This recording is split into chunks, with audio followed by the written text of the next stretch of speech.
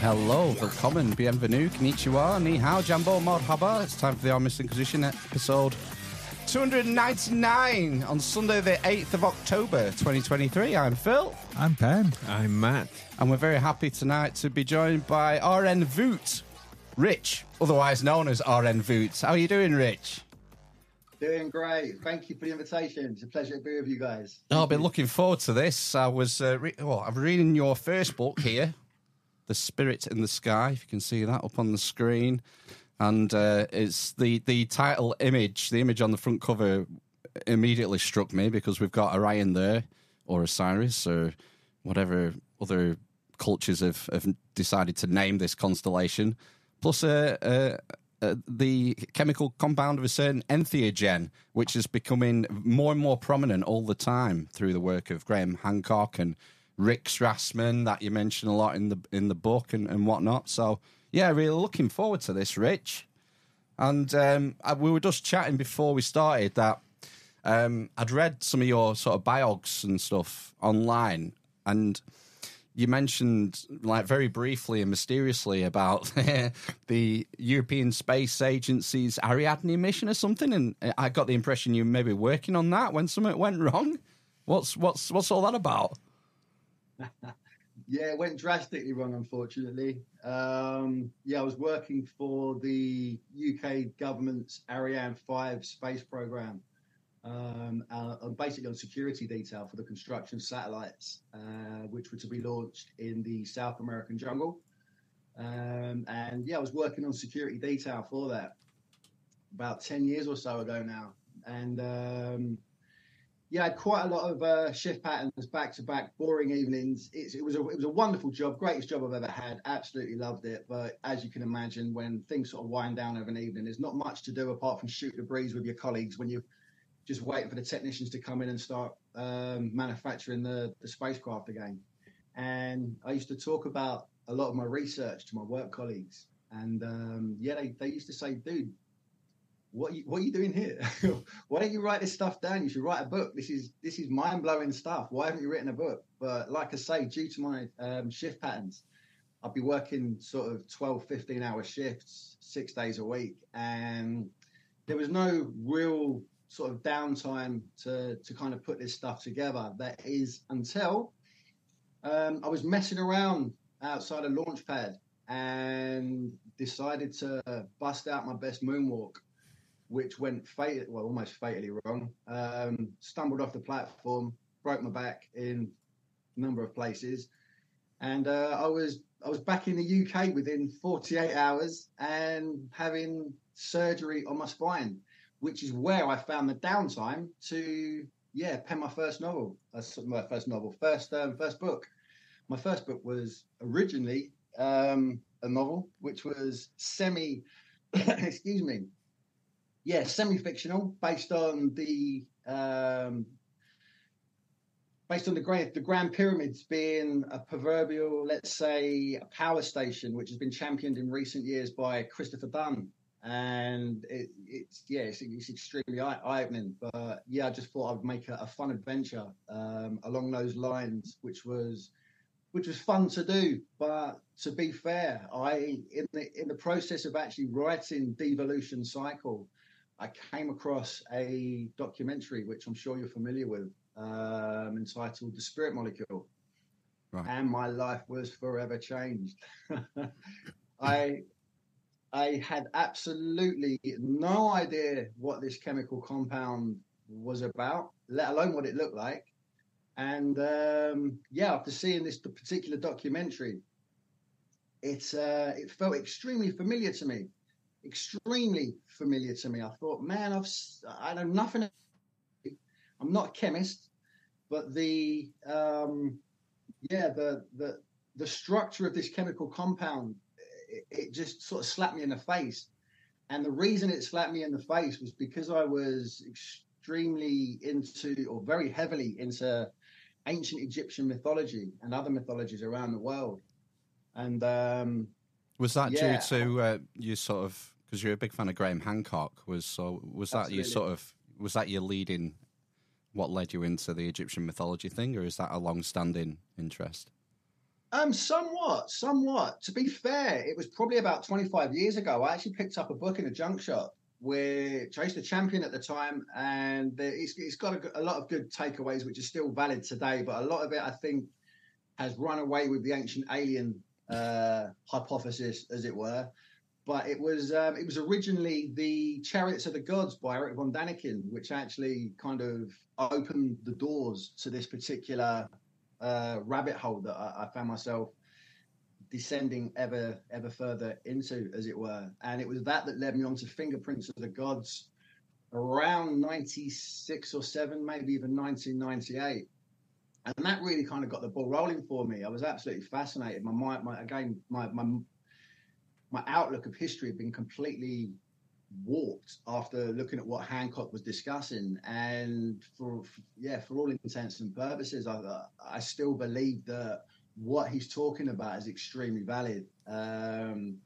Again, none of this would have ever been possible prior to unearthing places like Göbekli Tepe, which we can talk about later, which I actually talk about in my latest publication, because Göbekli Tepe, I don't know if you're aware, I can go into this later on, but that's actually got an even more ancient Armenian namesake, which is Port Asar, which actually means the umbilical of Osiris.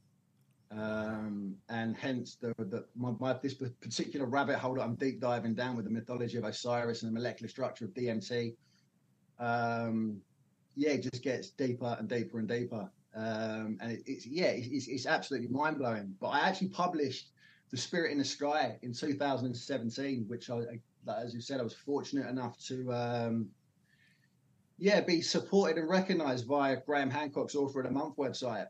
And from there, I started to appear on a number of radio stations, podcasts like yourself, and just discussing what my particular was about. But if even publishing The Spirit in the Sky, if someone had actually said to me in 2017 that come sort of 5 or 6 years down the line, I'd be penning my 5th book, which was still wholly centered around this mythology and this chemical psychedelic anomaly that we find in our human brains, DMT, I would have probably laughed at you. You know, I had absolutely no idea what this molecule was about. I grew up in the 90s, and you can say I've got a proverbial T-shirt or two. Do you know what I mean with regards to recreational substances? That's something I wanted to ask you, actually, because when I was reading your book, and bearing in mind that it was written 6 years ago now, you mentioned that DMT, at the time, it had been confirmed to have been found in the brains of mice, that mice produce this entheogen in their brain. And it was still a bit sort of blurry, a bit of a hypothesis whether the same was the case for humans. Are we any further in understanding that? We know that it's in our brains. We know that it's found also in the lungs, the cerebral spinal fluid, and the brain stem with the blood-brain barrier. It's all kind of one sort of somatic cycle, if you know what I mean, forever being replenished. It's also, found in the eyes as well, which is extremely telling when we get to the myth of Osiris and the etymology of Osiris being OS. It's got a plethora of meanings. One meaning God, one meaning open, and iris is kind of self-explanatory in regards to the human eye. But we also find out that iris is ancient Greek for rainbow.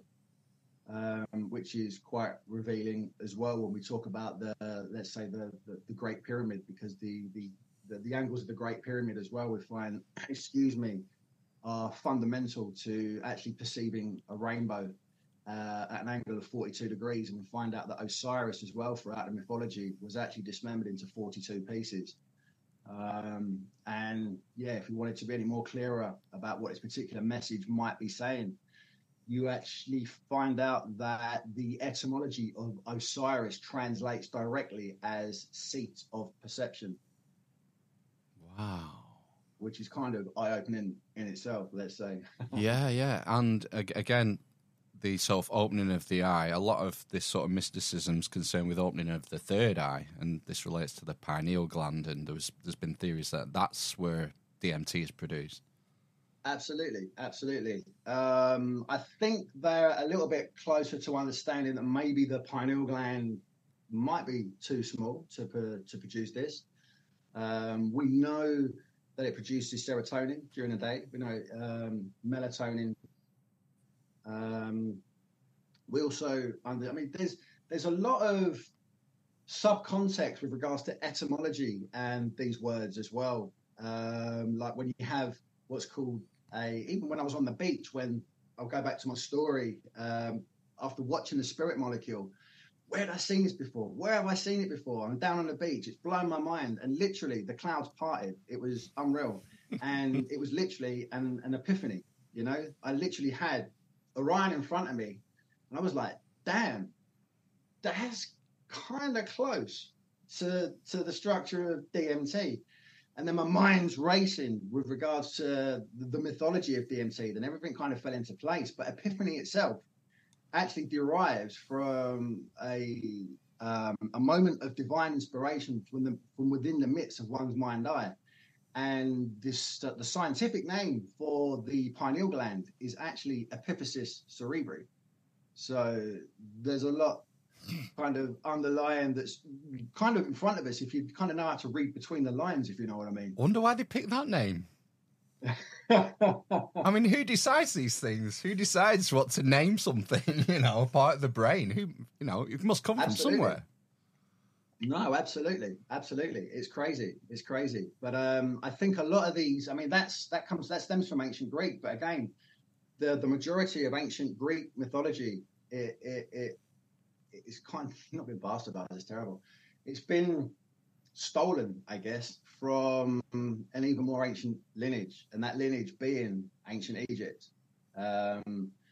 So there's a lot going on with regards to mythological deities throughout Greek mythology as well, which is rather specifically talking about human brain anatomy, which doesn't make a lot of sense at first.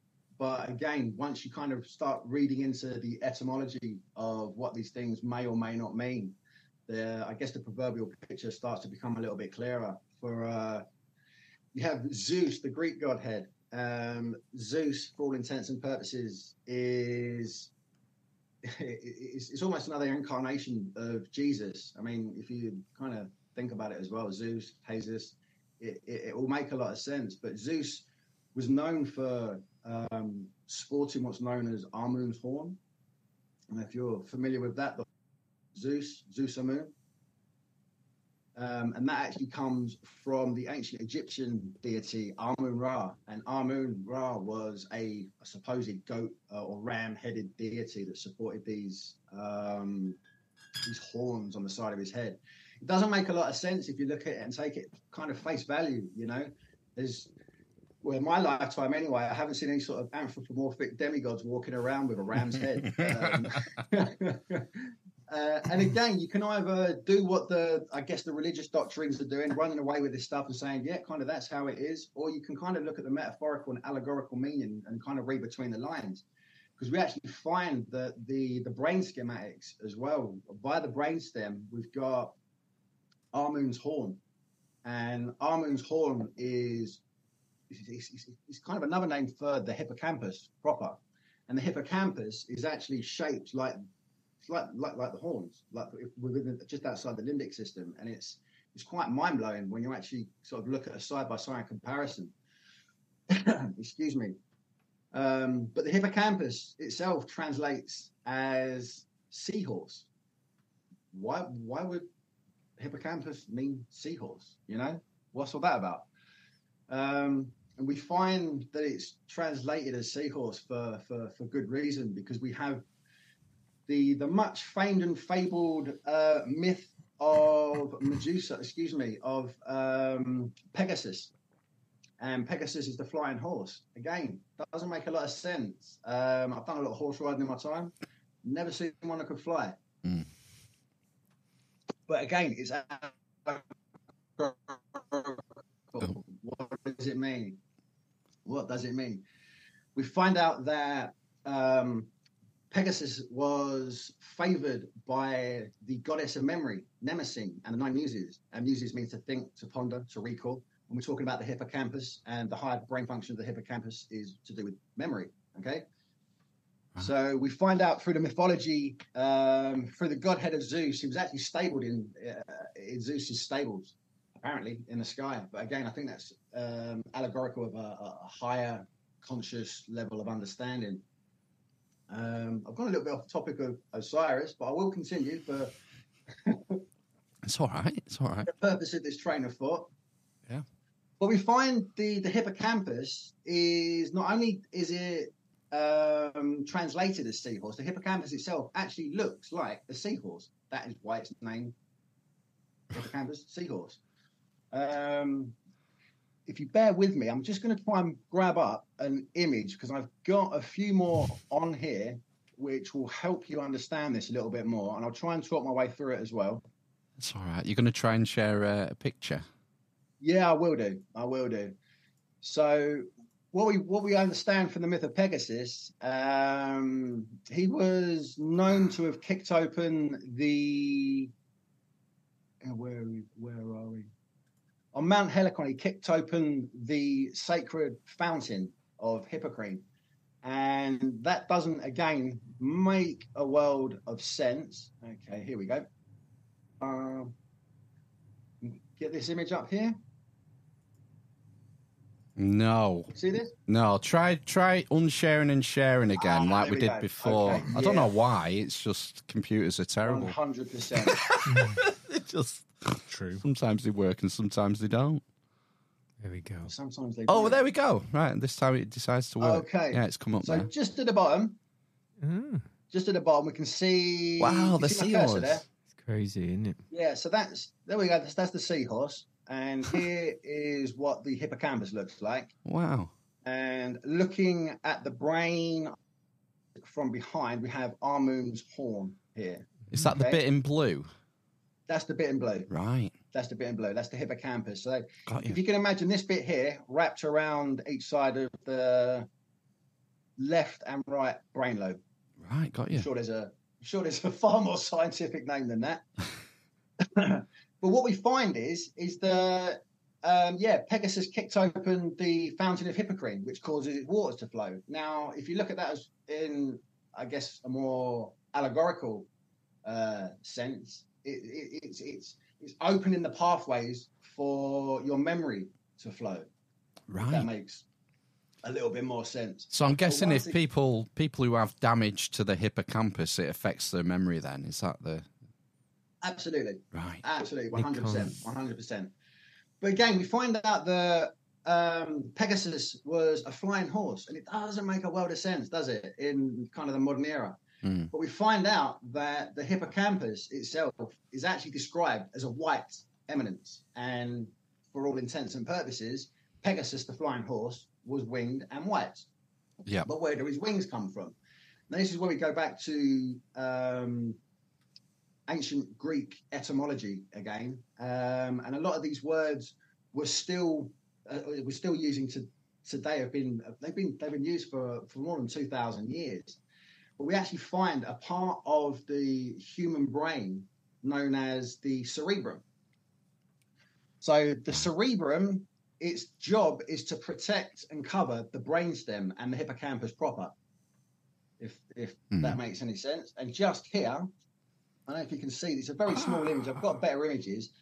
but a top-down view of the cerebrum, it actually looks like angel's wings. And the angel is also known as a cherubim. So we have cerebrum and cherubim. Wow. And it's the cherubim's job to actually cover and protect the house of God or the brainstem. Whoa, let's just think about the Ark of the Covenant, man. The cherubims on top of the seat of God, the mercy seat. Yeah, absolutely. Wow. Absolutely. That's so cool. I have another image here. Or do I? No, I don't. It's not there. We'll come out of that for now. We'll stop sharing and get my face back up. I do apologise for this. It's all right. It's all right. Quite hard to navigate some of these things. So what I'm trying to get at here is basically, for all intents and purposes, all these things are these images and mythologies are allegorical and metaphoric in nature with regards to human potential, I guess, the human experience and the functionality of the human brain. And it makes more, in my eyes, again, I'm not out here to offend anyone with regards to religion. But unfortunately, in the 21st century, a lot of this kind of religious malarkey with the wars has just started to kick off over again in you know where. It's all over a book of allegories, you know. I mean, the Bible is extremely explicit. It can't be any more impending when it actually says, literally, these are dark sayings of old. These are riddles of the wise. Jesus didn't say anything unless it was in a parable. Whether he spoke in terms of allegory, you know, it becomes extremely third eye opening and obvious once you know how to kind of dissect this particular religious iconography and indeed scripture in the 21st century. It makes a lot more sense with regards to 21st century science than it does to 21st century religion. Do you follow Dave Matheson at all, Rich? Yeah, I know Dave Matheson. Yeah, he does the constellations and the star charts, I think you'd dig his sort of stuff because I think you're probably coming at this. Read a couple of his books. A very, very learned man. Very clever guy. Very, very clever guy. And I have to admit, probably 98, 99% of everything that he's putting forward, I have to kind of tick off and say, yeah, take a bow. You've nailed that. Absolutely nailed it. Because again, you've got a lot of these Greek vases and what have you that are depicting really random scenes, which only makes sense if you kind of, I guess, unpack it and undress certain parts of the scene and emblazon that onto the sky. And the story that it's actually telling around the vase or whatever it may or may not be, it makes a lot more sense with regards to the cycle of the cosmos, the zodiac, and what we call precession. It's mind-blowing stuff. Yeah. So essentially, someone somewhere has worked all this out for us and kind of inserted it into myth and mortar, as it were, for, I guess, a scientifically savvy civilization society like our own, to actually, again, I keep saying it, but read between the lines and look at the deeper meaning, you know, because if that's not the case, then I guess maybe there were dung beetle headed dudes walking around ancient Egypt 5,000 years ago, telling you how it is or how it isn't. Stargate. Well, I was going to say there's probably two possible explanations for what we're finding, but I want to save that till later on. Let's not go to conclusions just yet. What about let's go back to Osiris and this absolutely and this again, link. I don't profess to be any kind of certified biologist, chemist, archaeologist, whatever the ist is or isn't. I'd like to think, blowing my own trumpet, I'm just a rather extremely well-read an inquisitive and open-minded individual that's open to interpretation. And when the interpretation makes a lot more sense underneath a scientific lens as opposed to a religious lens or opinion, I think there's breadcrumbs to follow that could really give you something to digest at the end of at the end of the trail, if that makes any sense. Yeah. I was just going to see if I had an actual image. I don't know. Oh, maybe I can. Maybe if I'm really slick and fast. Too late. Because I think I downloaded a picture which represents sort of the hypothesis of this first book, and it shows in graphic detail this link between Osiris and the DMT molecule. Okay. All right. If that's I'll tell you what. If you drop that image, I've got an image with the constellations and the chemical counterparts left and right, so you can actually. Yeah, I've just thrown it up on screen for everyone now. The blue image there. So what is going on here, Rich? With the spirit in the sky. What I'm going to do, if you don't mind, I'm actually going to screen share again. That's an old image of mine, again, that was punted out sort of 6 years ago. Right. But as it stands, where are we? Here we are. Can you see this? Oh, yes. Mm-hmm. Yeah. Right. Fantastic. Right. I'm just going to give a little bit of a backstory to the myth of Osiris, if you don't mind, before we actually get to the constellation and the possibility of it being, descriptive. A microscopic psychoactive chemical compound found throughout nature and inside the human brain. So, yeah, go for it. Right. Okay, so the myth of Osiris starts off at an elaborate banquet that's been actually set by Osiris's wicked brother, known as Set or Seth, depending on sort of where you get your sources from. But everyone is at this party. Everyone's having a great time. Set decides to play a game, and he brings out what can only be described as an ornate coffer, a huge wooden box which was fashioned out of the acacia tree, which is extremely significant, which is what we'll get to as well. Now, he actually invites guest after guest to actually try the dimensions of this beautiful wooden coffer, and actually suggests whoever it befits perfectly can in fact keep it. A bit like Cinderella. There you go. Whoever this shoe fits, right? Mm. In fact, this particular mythology has been remembered via the Star Wars trilogy, believe it or not. Are you familiar with Star Wars, right? The what? Honestly, Rich, like just behind Ben is a life-size scale Han Solo in carbonite. Oh, that's beautiful. Yeah. That is beautiful. He is beautiful. I'm not going to take me top. Got Anakin and all sorts tattooed up and down my left shoulder. But I'll tell you what I'll do. I'll give you a brief synopsis of how this plays into the Star Wars franchise, and then I'll get back to the mythology. But what we actually find out that from Star Wars, I guess a long time ago, yet not so far away, Anakin Skywalker, Osiris, is somewhat disposed of by a self-appointed emperor described as a Sith Lord, who represents chaos or the dark side of the Force. Now, this self-appointed emperor betrays a corrupted Anakin who was tempted or tricked by the Sith. Remember, Seth. Excuse me, but not before Anakin, Osiris, made certain of his legacy and impregnated his lover Padme, Isis. Right, yeah. Now, in time, Anakin's son, Luke Skywalker, who is Horus, the sky god, would learn of his father's fate and avenge his untimely death, thus restoring peace to the galaxy.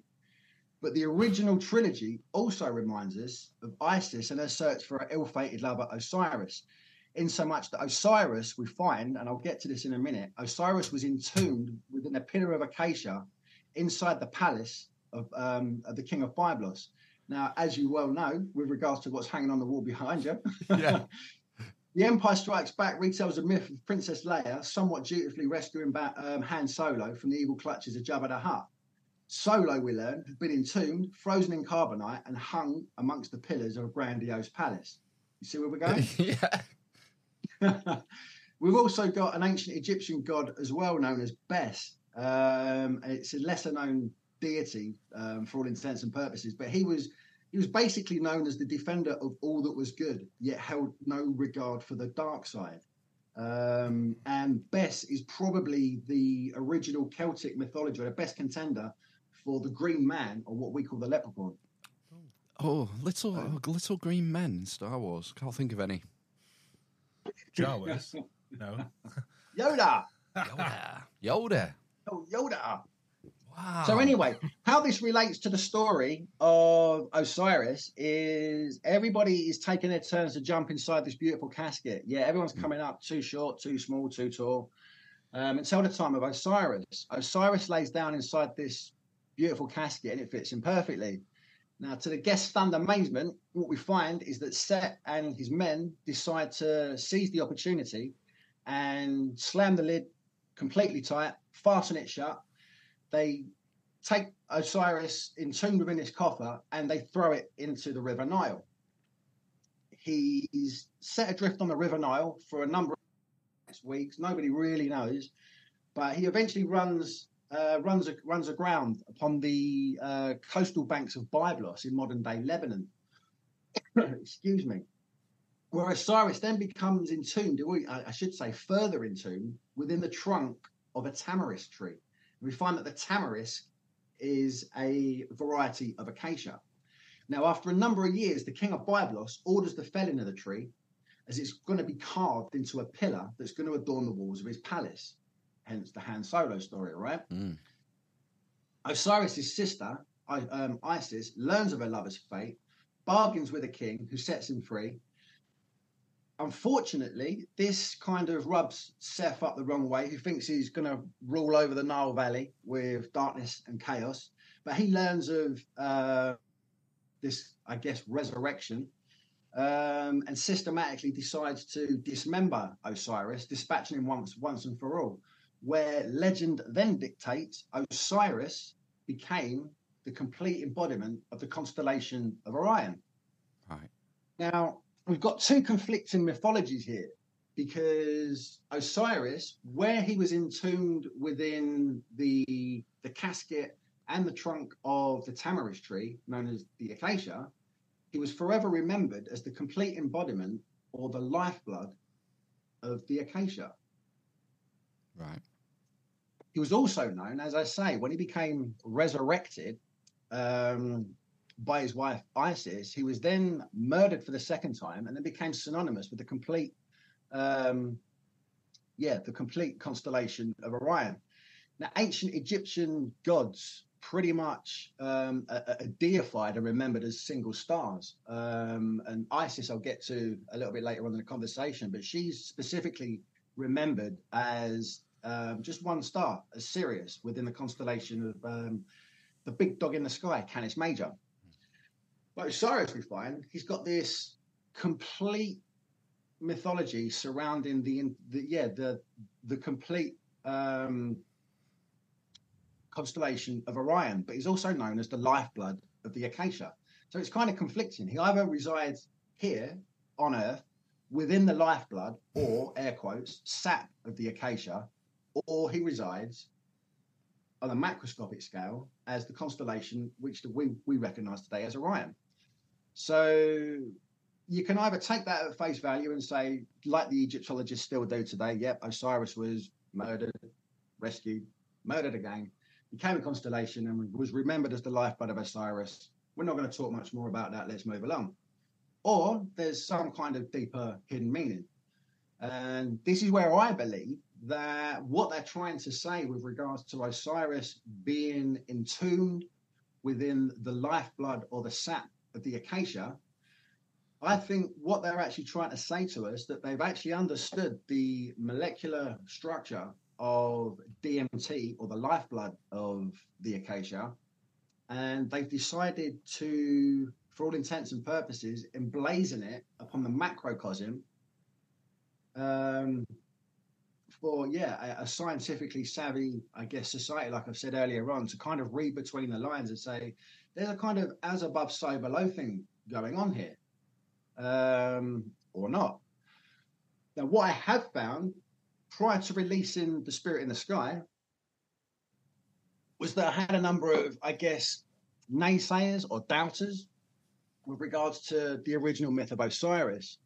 And I'll get to why I think this makes sense in a minute. I've got some more imagery, which I will bring up very, very quickly.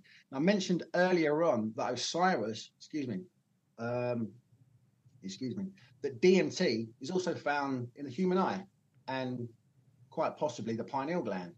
Now, the third eye of the pineal gland is actually, again, for all intents and purposes, it's structured like a human eye. It's got the same rod and cone structure. It's connected to the optic thalamus. Everything about it says it's screaming, "I'm another eye.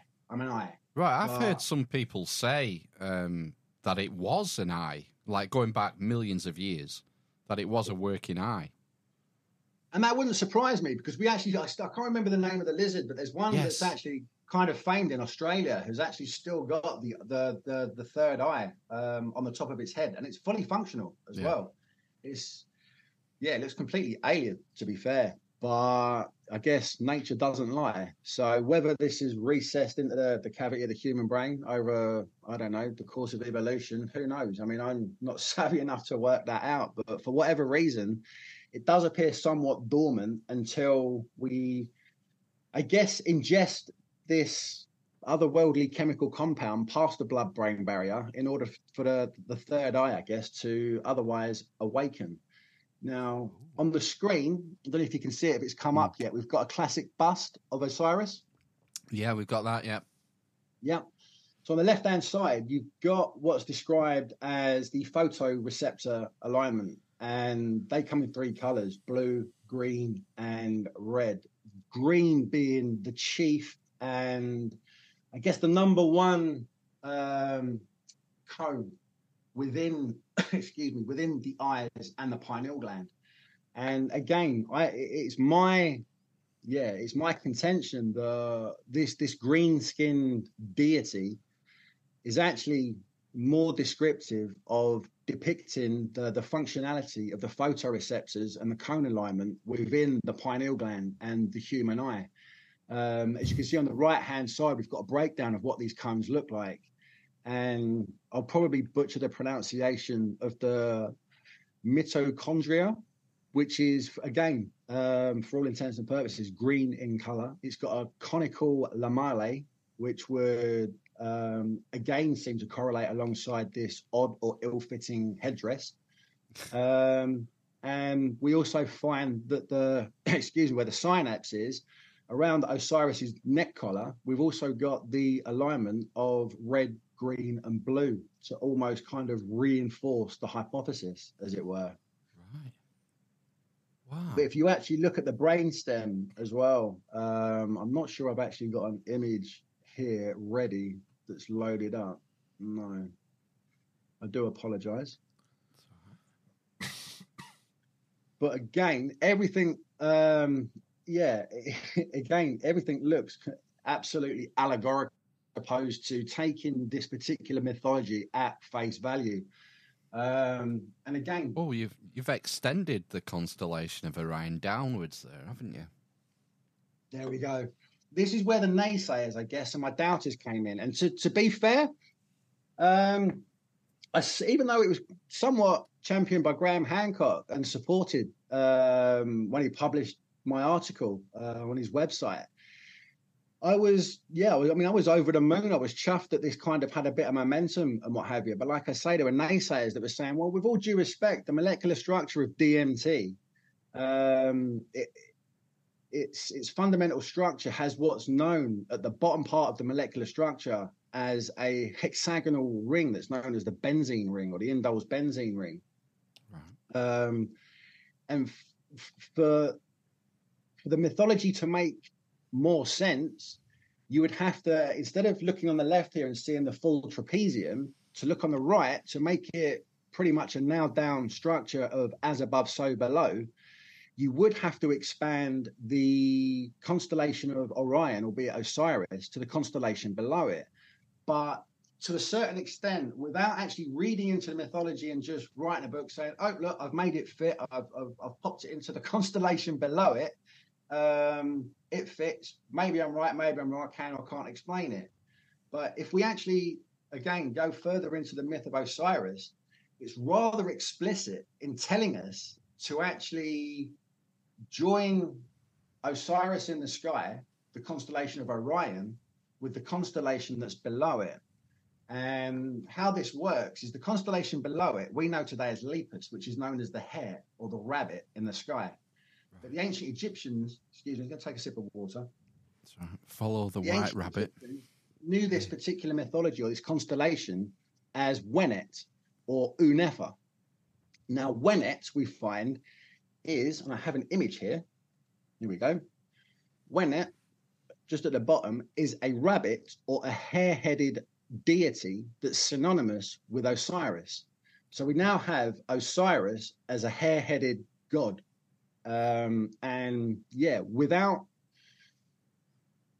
reading into the mythology like we're doing on this particular conversation, it doesn't really make a lot of sense. But what we find out through the myth of Osiris is what's known as or described as the mysteries of Abydos.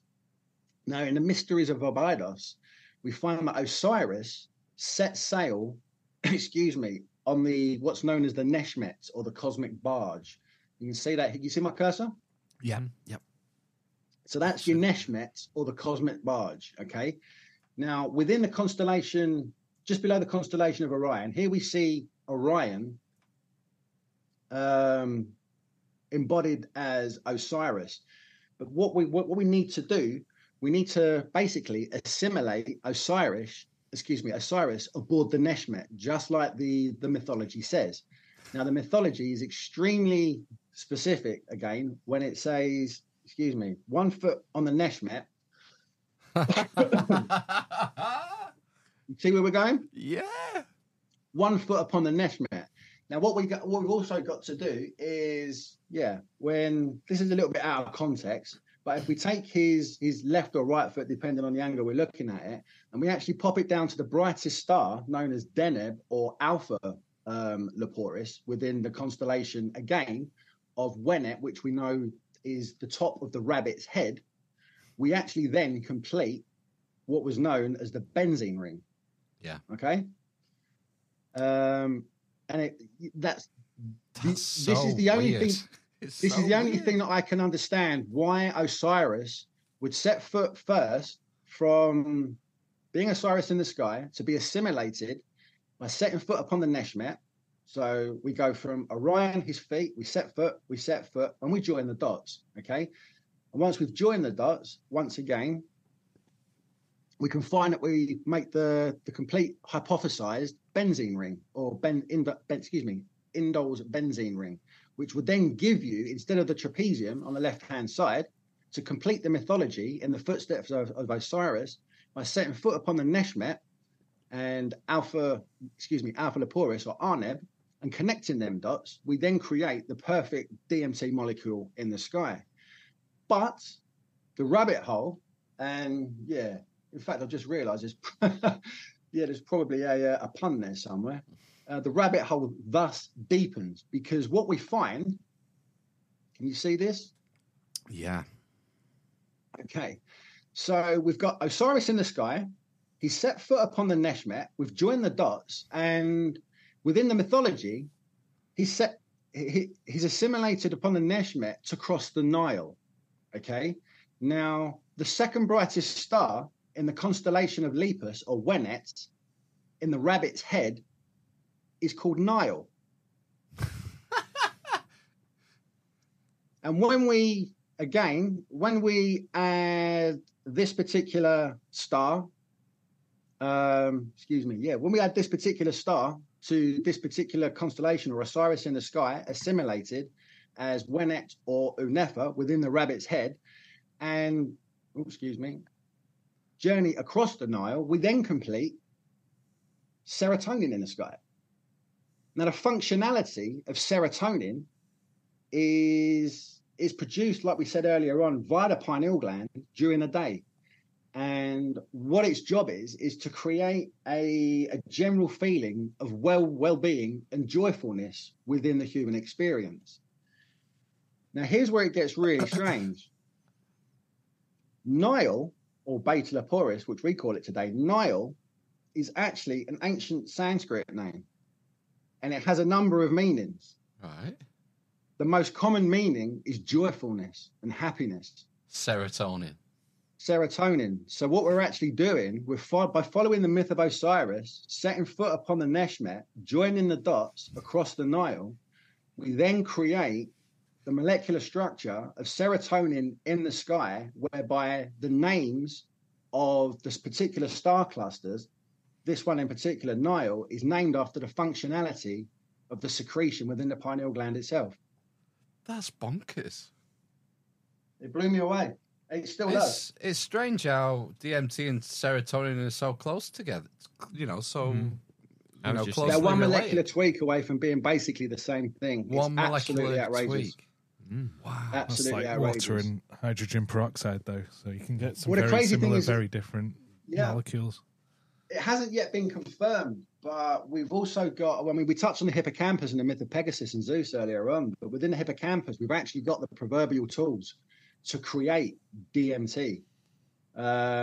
Whether that biosynthesizes at times during the day in order for us to, I guess, think back and look through our mind's eye and recall things, who knows? We're only at the beginning of this extremely deep diving rabbit hole, if you know what I mean. We're at the forefront of mythology and science. And to be fair, prior to finding this particular, I believe it's a correlation, before finding it out, I didn't know serotonin looked anything like DMT. I had no idea. No idea. So it's not like I'm trying to sort of cherry pick stuff in order to kind of make it fit my hypothesis, if that makes any sense. I'm losing you. Where am I? Can you see me on your screen? I've got your slide up still. No, I've lost you on mine. I've got a great big white screen that just says Zoom. Oh gosh, that doesn't sound good, does it? No, you're still sharing screen, Rich. That's all right. According to us. I've probably got about an inch squared vision of you guys in tiny little pixelated boxes right now. What's this on the bottom image here? You've got this like it's like a crow's foot, and it's N with three H's going around it. What's that? Hey, bear with me. I'm trying to get up this screen. This is driving me a little. Here we go. Sorry about this. As I say, you've zoomed in there. Yeah. I don't even know how or why. It's hilarious. I'm frantically stabbing at all these buttons to make it work at the moment. It's hilarious. It's going where it's same at our end. Zoom's frozen for us as well now. Right.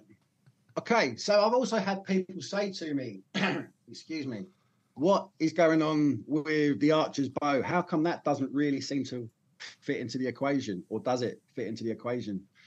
But what we have are nitrogen and hydrogen compounds on here. And the most simple way to express, it's known as the amines part of the tryptamines, okay? Right. And the most simplest description of an amines molecular structure is described as ammonia. And ammonia, again, for all intents and purposes, if I can't drag this over, but should we endeavor to drag this particular amines back over to the amines where we have the nitrogen and hydrogen molecules here, you'd create pretty much 1, 2, 3, 1, 2, 3 with regards to the bow.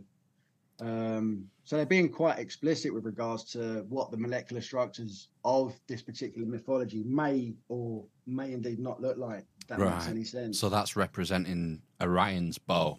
But I mean, Osiris, is Osiris known for being an archer? What would that be? You know, what would be the Egyptian analogy for what he's holding? Because he often holds like a flail. He holds a crook and flail. Yeah, a crook and flail. But what you'll actually, I haven't got the imagery here. It's actually terrible. The crook and flail actually appear to correspond with, I believe it might be the pons of the human brainstem, which appears to cross over. Well, if you bear with me, I'll stop sharing this and I'll actually open one up to make it look a little bit more. Oh, you've just completely. It's all right. Chill. It's fine. Fractalized, I guess the word is there. Yeah, it's all right. I rectified it. Happens all the time, yeah. Oh my gosh, there's 33 people in the chat. Yeah. That's ominous. Ominous? I'm on there. Apparently, yeah. 30, people make a big deal out of the number 33. That used to be my old racing number. True story. Cool story, bro. That's why you It nearly is. died. Sorry. Didn't nearly die. Podcast, no, presentation. Here we go. I should be able to find some of these now. PowerPoint. Where are we? Just want to make this a little bit more easier to understand, if you know what I mean, with regards to... Yeah, because, I mean, a lot of this is quite, it's visual in its nature when you're talking about symbols and chemical symbols and whatnot. It makes me wonder how these chemical symbols are derived, why actually find it. the shape that they are. And I should know the answer. I imagine if you went down at a microscopic level, they're not going to look like perfect hexagons and pentagons and whatnot. No, they never do. They never do. I mean, they're relatively uniform in shape, but with regards to, I guess, a scientific description, the hexagon, pentagons, excuse me, even trapeziums and what have you. They just make it a little bit more digestible and to understand with regards to, I guess, the microbiology of the makeup of what's actually going on with the chemical compounds in the brain. Right. Yeah, cool. But the funny thing is, again, we've gone over the myth of Osiris, the myth of Wenet or Unifer, the Osiris assimilated with a rabbit's head, how we then find serotonin. But what happens if we decide to marry Osiris by Isis in the sky? So Isis, we know, is recognized as Sirius. And Sirius was kind of, I guess, misrepresented or identified by the ancients. It was confused with the morning star, Venus. Right. And Venus, we know today, bear with me, it's known as the light bringer, also Lucifer. No demonic or what have you, angelic connotations there, just known as the light bringer. And where are we? If we decide to add the chemical phosphorus, which is significantly related to the notion of light within the human body, what we do, can you see this, Rob? I've got a bar across the bottom. I've got the top image, Orion, Osiris, and then the one with Orion sort of outlined in green. Fantastic. So if we add phosphorus to DMT, we create another rather magical constellation or molecular structure, let's say. Wow. We find that we have psilocybin in the sky. So that's connecting the Orion constellation or Osiris. That's marrying Osiris with his wife Isis. And Fucking Isis hell. was known as the brightest star in the night sky, Sirius. Sirius, for all intents and purposes, was confused with Venus. It was known as phosphor for quite some time. And that's where we get phosphorus from ancient Greek. But if we add phosphorus to the chemical or the molecular structure of DMT, we create a rather magical substance, being psilocybin in the sky. That's mind-blowing. Yeah, even more mind-blowing, we find we have a temple in ancient Egypt which is dedicated to Isis in Philae, and the pillars rather decidedly look like mushrooms and mushroom spores. Oh, so you can see the gills there on the red bits, can't you? Yeah, absolutely. And again, it's mad, it's crazy. It still makes me laugh when I see it. But Isis herself was known as a healer, and a healer of the sick, and a goddess of a million magical incantations. Now, if you think about 21st century science and how they've kind of U-turned with psilocybin and the benefits for human brain functionality for those suffering depression and what have you, healer of the sick and magical incantations with pillars that, again, for all intents and purposes, are describing probably psilocybin mushrooms. It's sorry, I've just read my own joke that's at the bottom of this. It's certainly a sight for spore eyes. I forgot about it. Oh, God. Where's the exit button? Terrible. I know. Just go back. Can you just go back to that previous slide, Rich? The one with the... There we go. Look at that. That's... Right, so going to the chemical compound of psilocybin there on the left. So that bottom, it's like a cross that's been added on. Mm-hmm. So that cross is the chemical symbol for phosphorus, is it? Phosphorus there, yeah. So by adding them two, making what you might call a chemical wedding. Absolutely. Alchemy and fans. Chemical wedding. Beautiful poetry. You create... That's so weird. My Chemical Romance. My Chemical Romance. It's so weird, man. And it gets weirder still. No. It gets weirder still. Give over. Stop it now. Go on. So, the myth of Osiris, once again, appears to continue. We have known in ancient Egypt, most remember just the creator deity, Amun Ra. We spoke of Amun and Amun's horns and the hippocampus earlier on. But there's also another creator deity that's known as Sahu. And Sahu is known as the complete embodiment of Osiris and Lepus.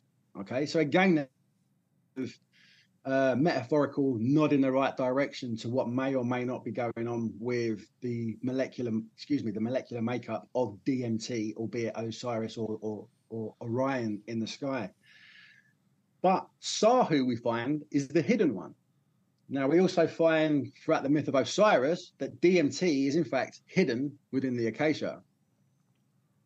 We also find that Sahu is also synonymous with the incorruptible soul.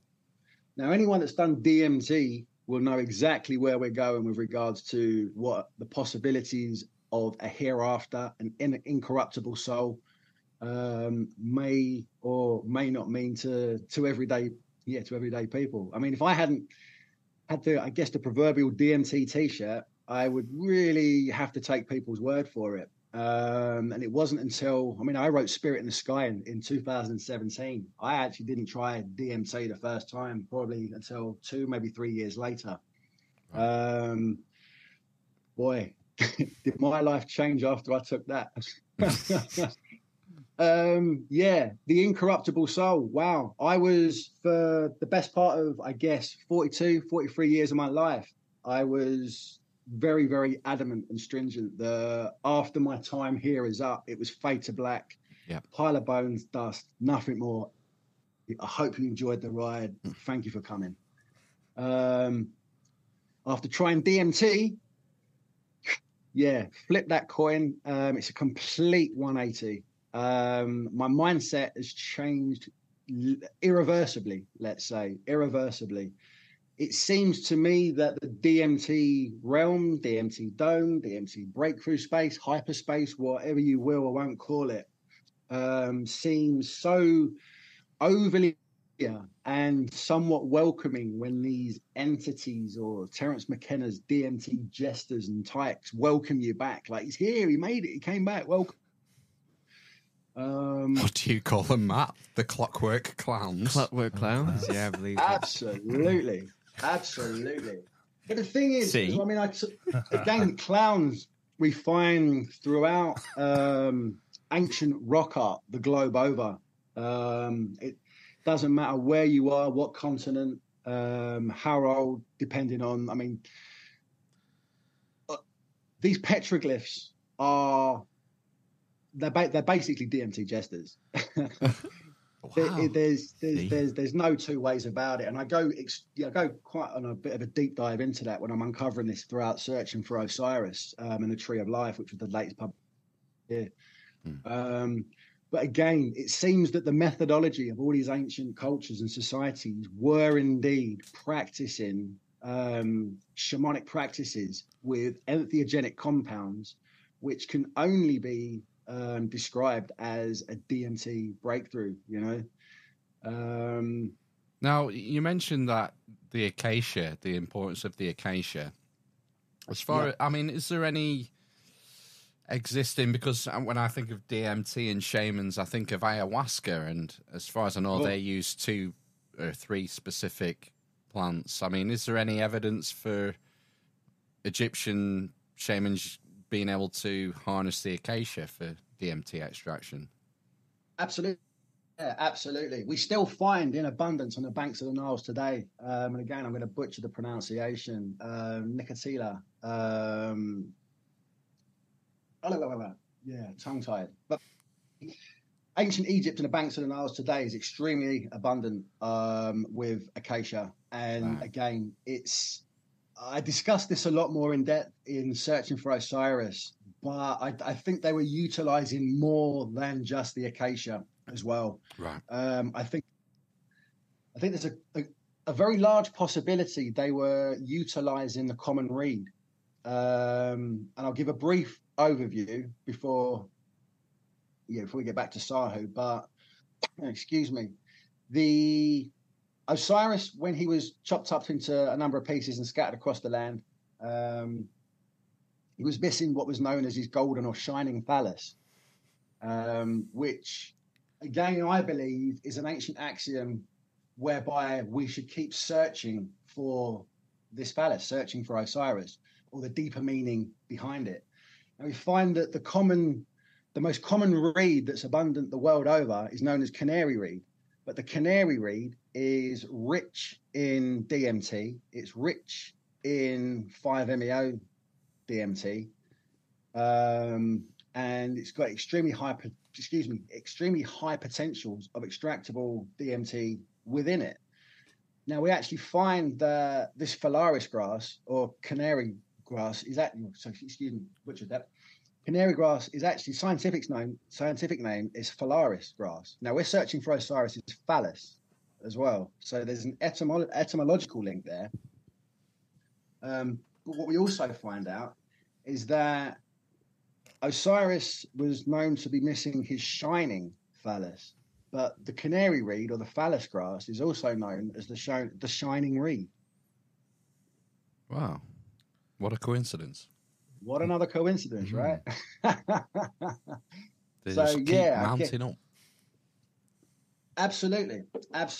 And what kind of, I guess, cemented, I mean, I'm actually writing part 4 of this particular site. I mean, if someone had told me I'd be writing a trilogy 5 years ago, again, I would have probably scoffed a little bit and thought, probably not.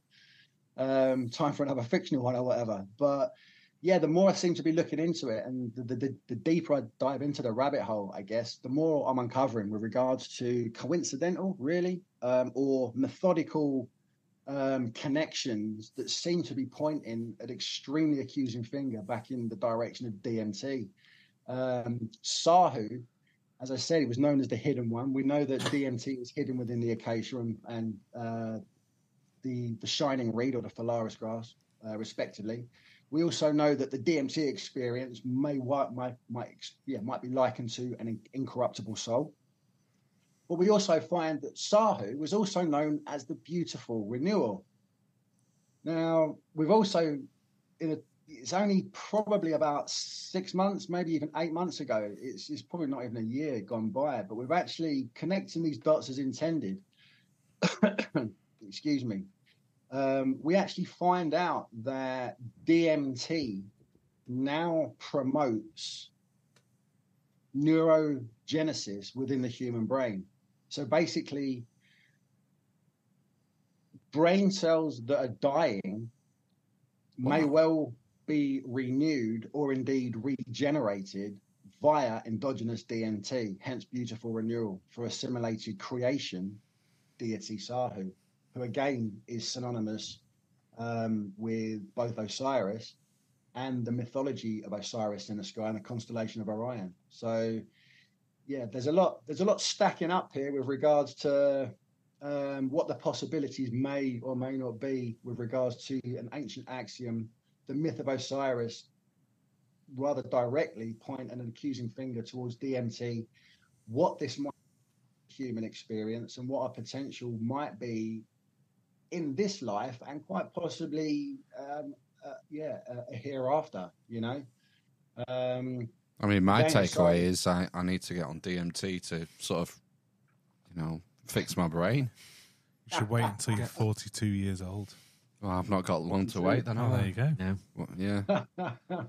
Why wait? I want to regrow some cells. Yeah. No, absolutely. I mean, with regards to the likes of dementia and Alzheimer's and things like that, with regards to quite possibly, I don't know how many years it's going to be, but I think science is rapping on the door of like DMT EpiPens for stroke victims that may or may not be needing to, I guess, not let their brain functionality shut down completely with regards to this beautiful renewal. Well, we've all seen that video of a chap who I think he might have had Parkinson's or vascular dementia or something, and his son puts a couple of drops of CBD oil on his tongue, and it's like flicking a switch. I cried when I saw that. It was beautiful. It was amazing, absolutely amazing. And again, cannabis itself has been sort of, I guess, demonized for decades. The war on decades drugs. No, it's crazy. That's your brain on drugs. Exactly. We'll remember the adverts growing up in the 80s and 90s, you know? Yeah, just say no. Just say no. Just say no. But then you find out that the human brain is hardwired for these chemicals. You know, the endocrine system has cannabinoids. It's got an endocannabinoid system. You know, there's missing links in the human brain where we ingest this stuff, and it creates the perfect chain. It's like holding hands in the brain, if you know what I mean. It's like, man, I can help you out here, you know. And again, why do we produce DMT endogenously in the human brain? I mean, it's the world's most psychedelic and wholly illicit drug known to man, really. Yet we produce it in the human body. What's going on? There's got to be more to the madness with regards to this demonized molecular structure and some purposes. Seems to be giving you a wider grasp of, I guess, a wider proverbial reality that might indeed exist all around us. I mean, as I say, a bust of Osiris and the photoreceptors and the cones of the human eye and the pineal gland, I think there's a lot to it. And I don't think that Egyptologists are doing themselves any favors by not so much poo-pooing it. They don't even want to entertain this stuff. No. You know, it's like they've got it under wraps. This is how it is. It's under lock and key. It doesn't make a lot of sense. Doesn't make a lot of sense at all. In my mind, it makes more sense that these myths have been built entirely purposeful for people like ourselves today to try and understand what this is about. As I say, it's forever blown my mind and continues to do so. As I say, if someone had said to me a few years ago, I'd be writing my 4th book about this stuff, I would have laughed. But I'm not going to I'm not going to give the game away too much, but there's a North American mythology that basically mirrors the Nile Valley, and they were practicing the same shamanic practices as the Nile Valley as well. And again, for all intents and purposes, they're fundamentally talking about DMT. I mean, this image here, if you can see, it's come up on on your screen at all. Yeah. We've got some pre-Columbian artifacts alongside kind of, I guess, famous DMT deity or jesters or clockwork clown images.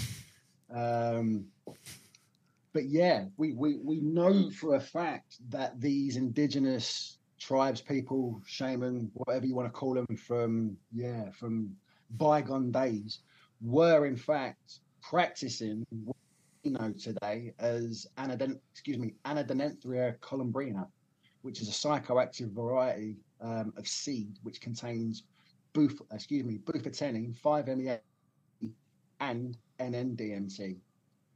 So it looks like they were actually deifying their idols. I guess, yeah, from what they were seeing in the DMT realm. And this goes all the way down, the South American coast through Bolivia and Peru. Peru, yeah. It again, as I say, the deeper you dig into these sort of things, the more profound it gets. We've got the Vilca seeds here. We've got the Vilca seeds on what's known as, I think it's called the Ponce monolith, but we can see that it's actually holding. Here we've got, a snuff pouch. We've got tubes for ingestion, for snorting it. You've got a deity here on the Sun Gate in Tiahuanaco, who again, for all intents and purposes, I mean, I'm pretty sure I've met this guy. You know, Rich, that down at the bottom right, next to the seeds, the far bottom right image. That looks very much like the Temple of Man, the Luxor. Is it the Luxor Temple? Bravo! Oh wow! No, I love that. Wow. Have you ever? No, that does. That looks like R.A. Schwalder-Lubitsch. Yeah, that's it. That is man in motion. Wow. But that's South America, and Luxor's in Egypt. No, and these civilizations never met and were never connected in any kind of way. Well, they appear to have the same thought process, because what we've got here is known as the Southern Crux, which is one of the most, predominant constellations in the night sky in the Southern Hemisphere. And yeah, the brightest star in this particular constellation is known as Mimosa. And Mimosa is a variety of acacia. And we also find that the Southern Crux has been, I guess, iconogonized. Oh, there's a word there. I'm kind of making up new words. Iconified? Iconographied as what's known as the Inca Chicana symbology. Now, it's central to Inca cosmology because it's basically a Quechua word. And it's Cachai translates as to cross or to bridge. Okay. Right. Now, the symbol is often, I'm going to literally just read this off the screen, but the symbol is often constructed in such a way that only half of it protrudes from architectural structures across the continent. The cross is thus completed by its shadow created by the shadow representing the non-material world. Wow. So what they're actually giving us keys to with regards to an as above, so below mythology, just like the Nile Valley, and having their stars named after the molecular structure of the substances that they're ingesting to meet their deified creations. I think there's a lot more to go on here, as opposed to throwing it away saying, no, it's all just, it's all hearsay, what you're talking about. Do you know what I mean? But again, it's primitive. That's the usual word. It's primitive. We're so much more sophisticated these days. Unbelievably. And again, you spoke about ayahuasca within the Amazon rainforest as well, and you asked the indigenous people, the shamans, the Quechua people, and they say, well, out of the 80,000 plus sort of botanical varieties throughout the Amazon, how did you come to create ayahuasca with the root of one and the leaf of another? And they just say, well, the plant. Say again, the plants told us. The plants told us. Yeah. It's crazy. And when you ingest these plants, my word, they really give you, I mean, again, I've had a couple of real psychological beatdowns on DMT, I feel a little bit brave today. Okay, so I'm gonna hit the DMT pipe and try and get this proverbial t-shirt before I write sort of book number 2. And there I was on my balcony. I've hit the pipe once, twice, 3 times. Okay, I'm not breaking through at the moment. Okay, so I've got some changa here. Now, changa is basically it's basically mimosa root bark that's infused with DMT crystals.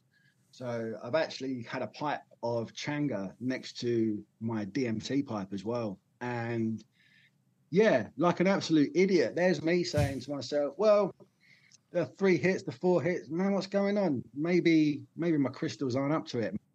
I've not kept them fresh enough. I'm going to hit the changa. So I've hit the changa, nothing. I've hit the changa again, nothing. I'm thinking, wow, what's going on? Am I doing something wrong? Am I burning all this away? I've hit the pipe again, and then the changa crept up on me like I don't know. I don't even want to try and describe it. It was terrifying. It was absolutely terrifying. I actually thought my partner was going to come home with my son and find the first person to ever overdose on DMT on the balcony. Right. You know. Yeah. Pixelated. I meshed into the tiles around me. I actually felt it was crazy. My brain and soul was kind of cascading backwards and free falling out of. Whilst at the same time, I had these pixelated jesters again, sort of running through my window at me, laughing, going, "Oh, you've done it now. Now we've got you. Now we've got you. You wait until you see what's on the other side." It was absolutely terrifying. I was literally clinging to the brickwork, thinking, I don't want to do this. I don't want to do this. It's like it was far too late. It was far too late. And again, what I saw wherever I went, it completely shattered my worldview and outlook on what reality, in fact, be regarding a bigger picture. I mean, we spoke about eyes and light and stuff like that, but the light that we're privy to that makes up around us only makes up for something like 0.0035% of the spectrum of light that's actually available to us. I mean, if we're getting a hundredth of a sliver of what's around us, I mean, what are we missing? You know, what else is out there? I mean, again, I've described this kind of thing before, just like with regards to the ether and the internet. We can't see this information around us, but it's there. You know, you pull your phone out, the Wi-Fi reception, crikey, any question known to man can be answered via what's going on which is kind of floating around us on a daily basis, but we can't see it. But the information's there, you know. And I think that sometimes on a DMT experience, I think we become a little bit more privy to, I guess, the proverbial bigger picture of what's out there. And again, it is as terrifying as it is, I guess, walking that particular walk down the DMT breakthrough experience, as terrifying as it is, coming out and feeling, I guess, seeing the world with new eyes again, it's absolutely mind-blowing, and it's completely shattered my worldview and flipped my world upside down, just like the Fresh Prince, man. Right, well, so boys, when are we doing it? Well, we need to get ourselves a pipe first, don't we? You make one out of an apple, I've heard. I was just thinking when you were telling that story about the guy who accidentally found LSD and cycled home, and he had like a similar experience because he took a massive dose of it, didn't he? That's it. And he was like completely melted by it as well. Absolutely. Yeah, it's like Aldous Huxley describing how he got lost in the folds of his corduroy trousers. On that would have been LSD. Or what was the other one? Ketamine? No, not ketamine. Mescaline. Mescaline. Oh, mescaline. Okay. Yeah. Well, again, mescaline's derived. Am I right from the peyote? Peyote cactus. Yeah. I would. And the San Pedro as well. And San Pedro is St. Peter, and St. Peter holds the keys to the gates of heaven. So yeah. Well, bloody hell, Rich, this has been mind blowing. Yeah. It's been fun, and I've absolutely appreciated every minute of it. It's been great fun. Just like how kick back and relaxed you guys are. You know, it's nice to shoot the breeze and have a bit of banter as well at the same time. Do you know what I mean? Because sometimes it's a little bit, man, this is too much. This is too much information. What's going on? But if you can break it up, a little laugh every now and again, it's always extremely welcome. So I do. No, it's been absolutely great. I mean, the links in the show notes are for your YouTube channel and your Amazon page, author page, where people can pick the book up. Is there? Because I'm just conscious that we've gone over time. I don't want to keep you longer than we agreed. We can wind this up and we can pencil it in again somewhere down the road. Because to be fair, what are you doing next Sunday? I feel like we could talk for hours and hours because we've only really just touched on the actual psychedelic experience and no, exactly, and you know, and I've only tiptoed around tiptoed around Spirit in the Sky as well. Yeah, and again, we can do a whole podcast on deities, myth, and tryptamines. Again, sounds hilarious, blowing my own trumpet, but I actually reread this on a trip going down to see my son on the South Coast recently, and I was like, dude, who wrote that? That's wow. You know, these creative entities kind of take over when you get your mojo. Do you know what I mean? They say writer's block and stuff like that, but there's times where you start penning stuff like this and you just get lost, and then you read some of the stuff back and you're like, man, I didn't even know I knew that. That's ace. Well, downloading this stuff, you know. Yeah, people talk about that, getting a download. Absolutely. Yeah. Absolutely. So no, thank you so much. It's been an absolute pleasure, Ben, Matt, and Phil. It's been brilliant. So yeah, we'll talk again, liaison for sure. If you want to do this again, we'll find a time and date, and it'll be great fun. Absolutely, yeah. It's been fantastic, Rich. We'll close up this section, and just to say thanks, Rich. Thanks for joining us. It's been fascinating. There's been loads of stuff going on in the chat. I've not even paid a single bit of attention to it because there's just been damage. It's been fizzing. It's been fizzing, yeah. It's nice people have been commenting as well. So when you drop it, it'd be nice to see some of the comments come up in bits and pieces. And maybe if they're asking questions when you float it on YouTube. Oh, there was a question. Some questions for people on that as well. So that'd be wonderful. Yeah.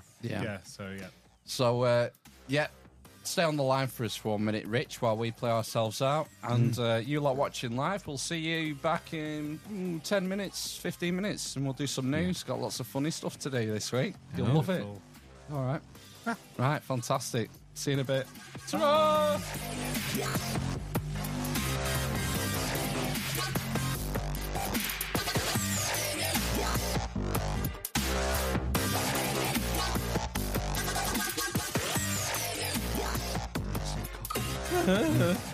Suppose we better get on with it, haven't we? Get on with it. Yes, get on with it.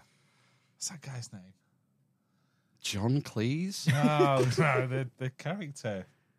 There are some who call me Tim. Tim the Enchanter, man. the Enchanter. Gosh. Was it Graham Hancock? Fuck Graham Hancock. Stig was in the chat before. He was, did you see? He was, wasn't he? Yeah, we were discussing butt plugs. Ooh, did you? Did look a little bit like a butt plug. Didn't it? Yeah. 3 colours. Can I get an amen for that? Can I get an amen? For the butt plug. Hold up. This is me when I put one in. Yep, it's there. Right on the prostate. Christ. Come on, we need to get on with this shit show. on. It's No, we 5 do. to 10. We've got me papers. I've got papers to do. Yay. 3. How many papers? En français. Yeah. Right then, we're back. The dwarf, the cripple, and the Mother of mindfulness. Ooh, yeah, that's me. Yeah, we said we'd be bad, didn't we? Last week. We literally never lie to you. Promise made, promise delivered. Hey, I got some clips from Tory Party conference this week. God, I TPC. can't. Oh yeah, man. Set your cringe factor to obliviate. Oh, God. I don't know if I could handle it. I can't handle my shit. No. Yeah. That was our chat with R.N. Vooght. That was most enlightening, mind-blowing, I would say. Vooght. Yes, yeah, it was good. He's going to turn us down so we're not blasting everyone's eardrums. Yeah. Yeah, I was sort of, that's me sort of leaning in for you two to maybe fill while I tweet the audio settings rather than just highlight exactly what I'm doing. Well, can't he see this? No. No. We've not even said we're back, though. We are Yes, back. the mother of mindfulness. Oh, right, okay. Yeah. That was our chat with RM Vooght. That was my lead in. And then nothing. Who? 1987. I The Three enjoyed it. Amigos. Nice. I enjoyed our It was R&B. great. We definitely want to get Rich back. There was some crazy corollaries going on there. Corollis. Yeah, corollaries. Corona Borealis. Borealis. Yeah, going on with all those crazy molecules. Yeah, a lot going on and more to dive into. And I'm going to grab the second 2 books in the series and chew them up. Digest them. Chew them up, digest them. And I'm sure I'll enjoy them. Nice. Yeah. Right, links in the show notes to check out Rich's work and follow up. Let's move on.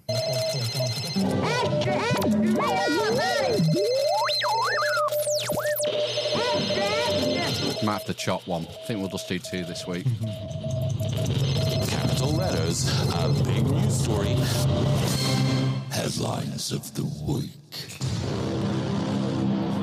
First story. Woman reveals she had to clean boyfriend's manhood every week I have a question. to clear 20 years of build-up. Yes. However, if she was clearing it every week, you wouldn't get 20 years of build-up, would you? Unless it was...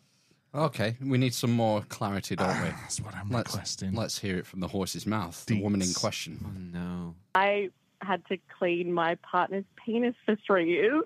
Excuse me? What do you mean? What do you mean? This is from an Australian radio show called Triple J. How desperate was she? That she had to, be with a man that his penis was covered in smegma. Maybe it was Andrew Tate. And Oh, he right. just owned that bitch. That's what he goes on about, doesn't he? He wanks on about. Yeah, probably. Some of the sick stuff you see on those forums with, I've seen some screenshots of conversations these men have and Really? the way they talk about women. It's pretty horrific. Anyway, that's a sidetrack. Let's continue with the light-hearted story. Of a cheesy penis. Give us Andrew more Tate. detail, please. Like the foreskin on his penis didn't come back all of the way. We'd gone to a doctor and everything, and they couldn't really do anything to help it. And he got very funny about that sort of situation, like touching his penis and sort of stuff like that. So I had to use lube and a Q-tip to clean 20-something years of build-up. Oh my God. Oh, my God! Why wouldn't he do it himself? Yeah, why was he so phobic of it? It's just the whole situation of like his penis just freaked him out. Wouldn't masturbate to that point. Like that's how bad it was. Hang on. He didn't want to touch his own penis. His penis freaked him out and he wouldn't masturbate. How is this man in a relationship then? I don't know. Platonic plus cleaning of penis. Was it Plato? Plato did it. A plate of cheese. I don't believe a doctor would say there's nothing we can do. Wouldn't he give him a... Well, you could Chris. have if you have a tight foreskin, you can get not vasectomy, a circumcision. You get some darts put in. That's what I asked for. I've heard of this condition of a Tight an foreskin. unretractable. I can't remember what it's called. I should have done some Tiny research. foreskin syndrome. TFS. Massive bell syndrome. MBS. I think the doctor wouldn't have said there's nothing we can do. Here's a Q-tip. Nah, he said these are your options. You can have a circumcision. He's gone, fuck that. I just have a cheesy dick for the rest of my life. Oh, God. And never masturbate. And so Wow. it kind of got put down to me for 3 years to clean it. Oh. Are you retarded? Oh my goodness. I don't know why I was maintaining it. Why? I'm just like, Yeah. still trying to process that this was a job in your relationship to like clean your boyfriend's foreskin with a Q-tip for him every week for 3 years. Just once a week. I wonder it's building up. Yeah, because, I mean, most people shower daily. Yeah, so that's like an everyday job, isn't it? Yeah, the smelly triangle. What's the triangle coming? Armpits from the armpits to the crotch. to the genitalia, smelly bridge, and anus. Right. All right. Yeah, Lint. lint build-up is an issue. Yeah. Yeah. You have to empty your dryer. Your lint filter. Wow, what's that? The smelly bridge. Don't know. Right. Okay. Good lord. Don't forget to wipe your Asna! wipe your arsenal. I mean, it just beggars belief, doesn't it? That someone with 20 years of smegma stuck behind his foreskin. I want to hear is in the a other side of the story. Yeah. I imagine he wouldn't be willing to go on national radio No, and shame to himself. discuss his bell. He would. He'd just go out and say, "Hi, I'm Phil from the Eye Machine." I have a massive bell end. And I can't retract my foreskin. Yeah. Surely they'd just get like a cigar cutter or something. All right, so let's move on with that image. Why? I don't know why this is so tiny. Oh. Tiny headline. Photograph of China's women's 100-meter hurdles winner hugging another Chinese athlete at the Asian Games is censored in their homeland. But can you figure out why? So here's the picture of the photo that's censored. So this photo was censored nationwide in China. Can you I know. Yes, got it. on. Is that the date of the Tiananmen Square massacre, 6th of April or 4th of June? Bingo, yes. A photo of Chinese athletes Lin Yue hugging her opponent Wu Yanni at the end of the 100-meter hurdles race has been censored in their home country. Yet Lin was victorious in the race at the Asian Games in Hangzhou and in an emotional moment embraced her fellow Chinese athlete. However, after only a few hours, the image was removed by Chinese media or edited due to the reason many sports fans wouldn't even have contemplated. The two athletes raced in lane 6 and 4, as shown in the photo. By the numbers they were wearing, Beijing has outlawed the numbers on social media due to the link to the date of the Tiananmen Square massacre, June 4th, 1989, when Chinese troops shot dead hundreds of pro-democracy protesters. So I thought that was interesting. They're Weird, it isn't it? kind of highlights how paranoid they are. Yeah. How paranoid. Like, we can't have the numbers 6 and 4 in close relation because of we're so worried incident. that this 1.4 billion people who we have under the thumb might say, "Oi, you twats. Maybe we won't have this shit anymore." And that's generally how communism ends. The end of a noose for the people who perpetrated it. Yeah. But I wouldn't condone such behaviour. All protests should be peaceful and non-violent. Right, okay. Literally, a communist hoodies are available in Yeah. the Amish loot chest. You should be like the guy with the shopping bags in front of the tank. Yeah. That was the famous image, wasn't it? Yeah, student. That was the student protest, wasn't it? That's how it started, I think. Yeah. Anyway, I think we'll skip the last headline. It's about I've thrown it away now. I'll just It see. no longer exists. It exists in the ether. I shall just throw it up quickly just to remind myself what it was. Oh, travel as we know it could be on the brink of extinction by 2040, with Mallorca and Greece too hot to handle, and the Maldives nearly fully submerged a decade later. Well, I've travelled and I've been to none of those places, so I'm sure I'll be fine. I'm sure it would be fine. It's what was interesting about this is that it's all Agenda 2030 stuff about eliminating air travel and stuff. What's interesting is both the Daily Mail and the Independent picked this story up. So the left wing and the right wing newspapers picked this story up, and it had a list of I've got 7 different things that they highlighted in the articles about That's a deep dive. how you will. Well, it's just from the article. I mean, you got to hand it to. I'm not a particular fan of the Daily Mail, but they have long articles with a lot of information in them. They do sometimes, yeah. Occasionally. So, it is what it is. I just can't stop thinking about that first headline. cheesy bell end. Unbesmegging leavable. Yeah. Anyway, let's see what's coming up next. First on BBC One. Taste the biscuit. Taste the goodness of the biscuit. Housekeeping. Taste the honey sauce. Taste the goodness of the biscuit with the honey. This is a Value for Value podcast. If you find this podcast valuable, please consider returning some value. There's a myriad of ways of returning value. This podcast runs via the auspices of the Value for Value proposition, and it runs thusly. There is no Patreon bonus content, no paywalls, no breaks every 20 minutes to shout out the latest sponsor. Mm-hmm. It's free and available always. And for this to work, we need people to return some value if they gain some value for it. And my favourite way of actuating value towards us is by doing a rather erotic cough into your groin. Well, Ben just did. Telling people about this, word of mouth, sharing links, getting more people to listen if you think they would find value provided by this shit show. Let them know. I feel that you should go onto our YouTube and... Do you need a drink, subscribe. Ben? No. He's had 3. I've had 3 drinks. 3 drinks have been had. The triumphant. 3 shall be the number of drinks. I don't have anything that is an alcoholic left, I'm afraid. It's fine. It's fine. YouTube, subscribe, comment, like, drop us a line. Hit the bell, it says here. Oh, no, don't hit the bell. Hit the cheesy bell on YouTube. Gouge his eyes. Gouge his eyes! With the podcast. Yeah.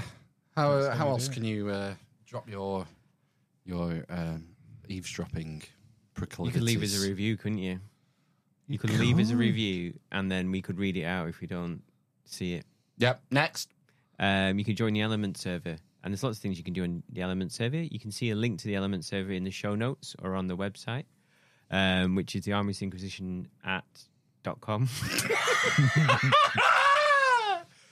You got your emails. I got my emails in the website. Words mixed up then. The email is thearmisinquisition@gmail.com. Yeah.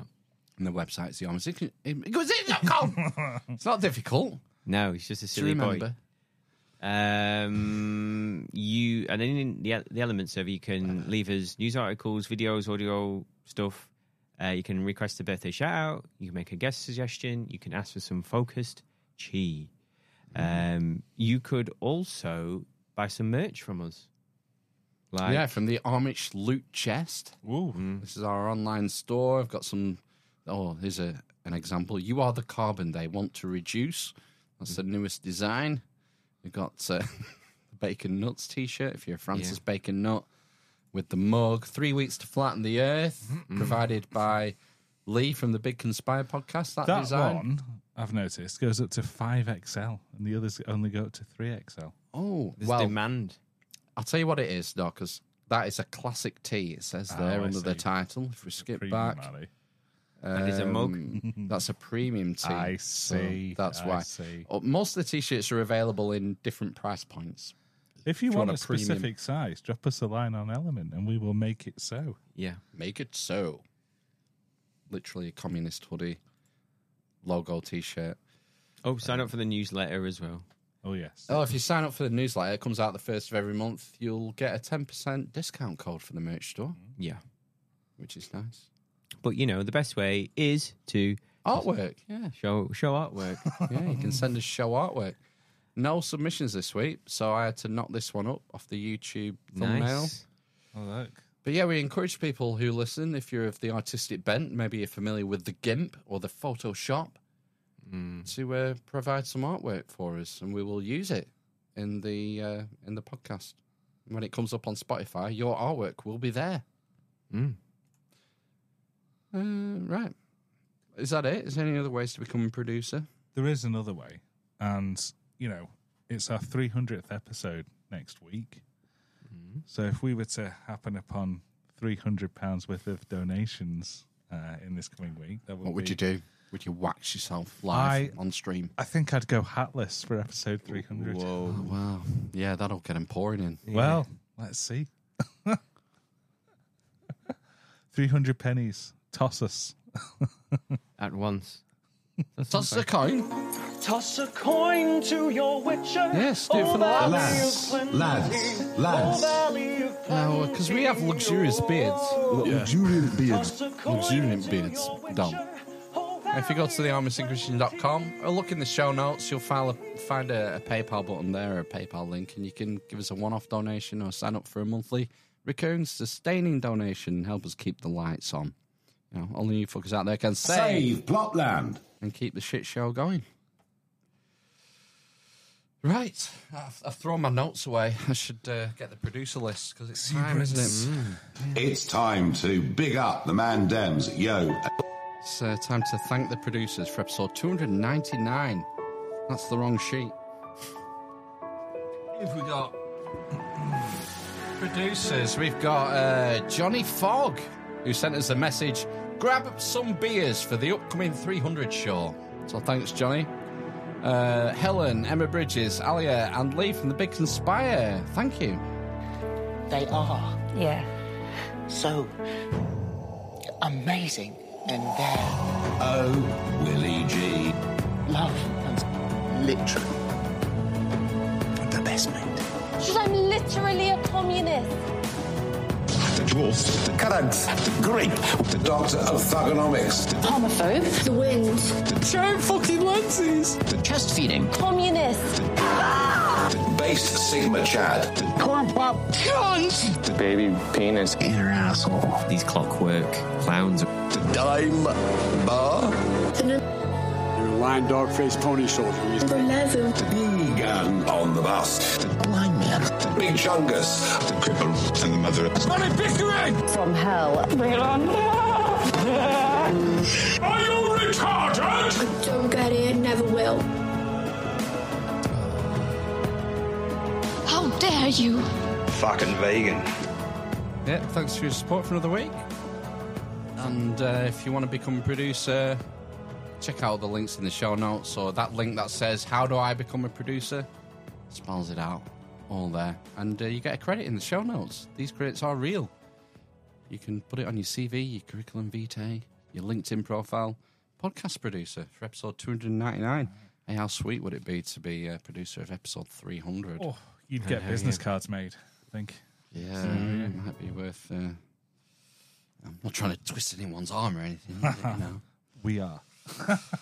Okay, end of show ISOs. What do I have? I have 1, 2, 3 potential end of show ISO clips. Okay, here's number 1. Bye-bye. Bye-bye. Bye. Bye-bye. Bye. Bye. Bye. Oh, sounds frantic. Don't like it. No. I quite enjoyed that. It's from this video clip. I'll play it in its entirety. Thanks, Jiver. Thank you. Bye-bye, Jiver. Bye-bye. Bye-bye. Bye. Bye-bye. Bye. Bye. Bye. I enjoyed that. Nice. Yeah. Next we have... Oh, stand up and fight. Stand up and fight. Haha, mordant. Yeah. Okay. So No. No, yeah, I like it better than bye.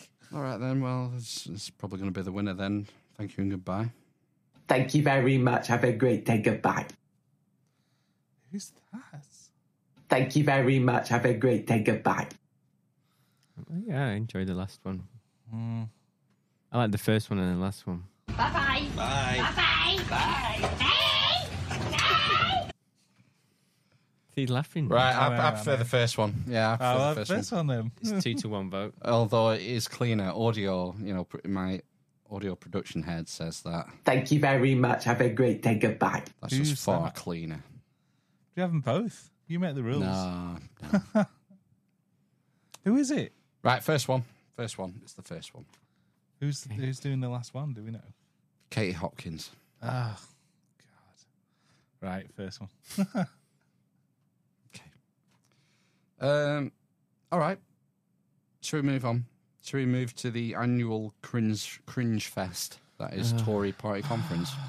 Go on then, if we have to. I watch this shit so you don't have to, you know. And who went viral first? So it was Penny Mordaunt who went viral first. I've got a clip of her speech here. Have you got the pointing? The swordswoman. Yes, I certainly have.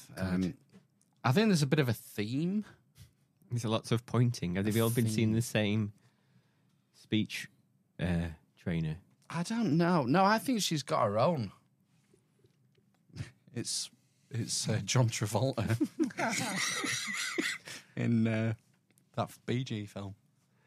Saturday Night Fever. Yeah, there is a theme. I'll see if you can pick it out. I may assist you with a sound effect here or there. Stand up and fight for the freedoms we have won. Against socialism, whether it is made of velvet or iron. Have courage and conviction, because when you do, you move our countrymen, our communities and capital of all kinds to our cause.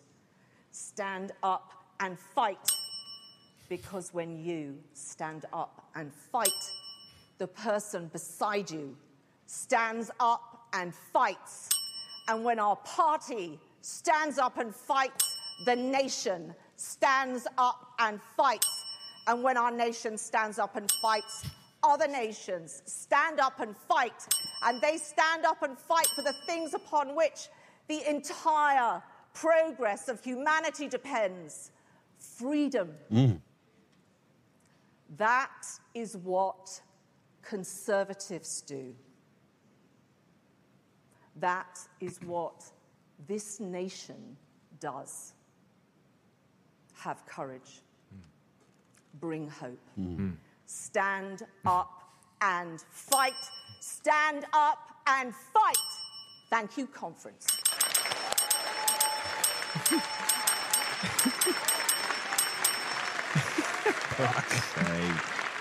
All filler, no killer. Bizarre, wasn't it? Yeah, that was a weird speech to give. Yeah, in non-war times. I suppose there is a war in Ukraine, but I lost count of how many times I hit the bell there. Yeah, it was a lot. A lot of fighting. Did she ad-lib that? And fight. Did she ad-lib that? Did the autocue break? She can't have written that. Sure. No, surely not. Well, obviously she doesn't write anything. She has speech writers, but surely a professional speechwriter wouldn't have written that. Terrible. It wasn't great, was it? No. I mean, yeah. Is it her or is it the speech? Bit of both, 50-50. Yeah, I don't have a problem with her. What about the pointing? The pointing is aggressive. You're supposed to do And this, the aren't you? fisting. That's how they normally do it. That's how Gove would do it. You're supposed to do that because apparently pointing is too aggressive. That's what they get told when they do the public speaking training. Well, let's see. Fighting. Let's see. Promise made, promise delivered. Oh, what the hell was that? Crab claws. Vulcan. Promise made, promise delivered. Is he off the booze these days then? No, give over. He's quit the booze, but not the coke. Yeah. Has he quit the buttered sausages though? Let's talk about buttered sausage. I don't know. So yeah, that was pretty. If you thought that was cringeworthy, check this out. That's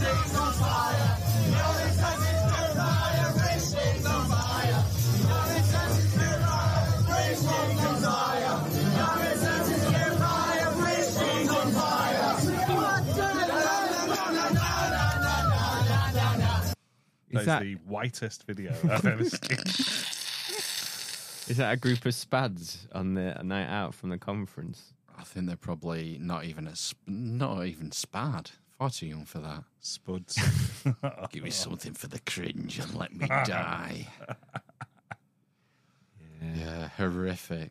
But you know. Fuck me. Yeah. So anyway, moving on from Mordaunt, I also did you the favour. I sat through the Chancellor's speech, so you didn't have to. Yeah. How long was that? Chancellor, what's he called? Jeremy Hunt. First up after the news, we're going to be talking to Jeremy Hunt, the Culture Secretary, about... Any excuse to play this. Any excuse to play this compilation. And the Health Secretary, Jeremy Hunt, is also expected to apologise. Circumstances changed. Mr. Hunt had to... The Health Secretary, Jeremy Hunt, according to... The Health Secretary, Jeremy Hunt, Jeremy Hunt. Jeremy Hunt is left just behind Jeremy Hunt. The paper says the Health Secretary, Jeremy Hunt. Jeremy Hunt. Jeremy Hunt. Jeremy Hunt. A in Jeremy Hunt. The man that you're backing, Jeremy Hunt. I'm so sorry, Jeremy Hunt. I've never said that before in my life. It's bullshit. Bullshit, Victoria Derbyshire. Every Saturday night. It's usually men who say that. We're waiting to hear from Jeremy Hunt. Oh, yeah, it's usually men who say that. Oh, wow. Yeah, she is a cunt. Wow. Secretary Jeremy Hunt. Health Secretary Jeremy Hunt. And that's given us Jeremy. Just wait. My favourite is the BBC Radio Lancashire woman. It's like long wave radio. Jeremy Cunt. And it doesn't correct. Hunt looks like Jeremy Cunt. Jeremy Hunt. Jeremy Hunt. Jeremy Cunt. The Health Secretary, Jeremy Hunt, has... In the last couple of minutes, we've heard from the Foreign Secretary. What has Jeremy Hunt said? That's right, Jeremy Cunt. Jeremy Cunt, the Hunt. Personally, I think people should just grow up. Totally. Get it. No, fuck off. I'm not growing up. I'm going to play that clip forever. Yeah, do you think it's like everyone's thinking, don't say cunt? Yeah. And they all say it. There's psychology involved. Yeah. I think it's a freebie. It's a freebie. They know they can say it on air. They're not going to get sacked. Yeah. If Victoria Derbyshire on her live broadcast just says, "You're a cunt," said she's sacked. Whereas, now here's Rishi the cunt Sunak. Exactly. Oh, yeah. sorry, I mean Rishi Sunak. Yeah. Where she can slip in Jeremy Cunt and then say, "I've said cunt live on the BBC," whatever. I think there's some, and part of what you're saying is that it's in people's subconscious to not do this. Yeah. And so it forces its way out. And he is a cunt. Well, of course. Well, what's the clip? Oh God. I'm trying to find the. Was there actually anything in it of substance, or is it just awful? Yes, but I was just trying awful to find substance. Filth. Are you trying to find where it is or something else? Hi, can I get a flat white, please? I was just trying to find that one, just to, whatever. But yeah, I got a couple of clips from his speech, not a long speech, and he starts by rattling off a few reasons why the people of Manchester, the party conference was in Manchester this year, and why they should be so grateful to him and his party. And it's great to be in Manchester. Since 2010, this great region has seen unemployment halve, nearly 200,000 more jobs, and 6 new tech unicorns. What's a tech unicorn?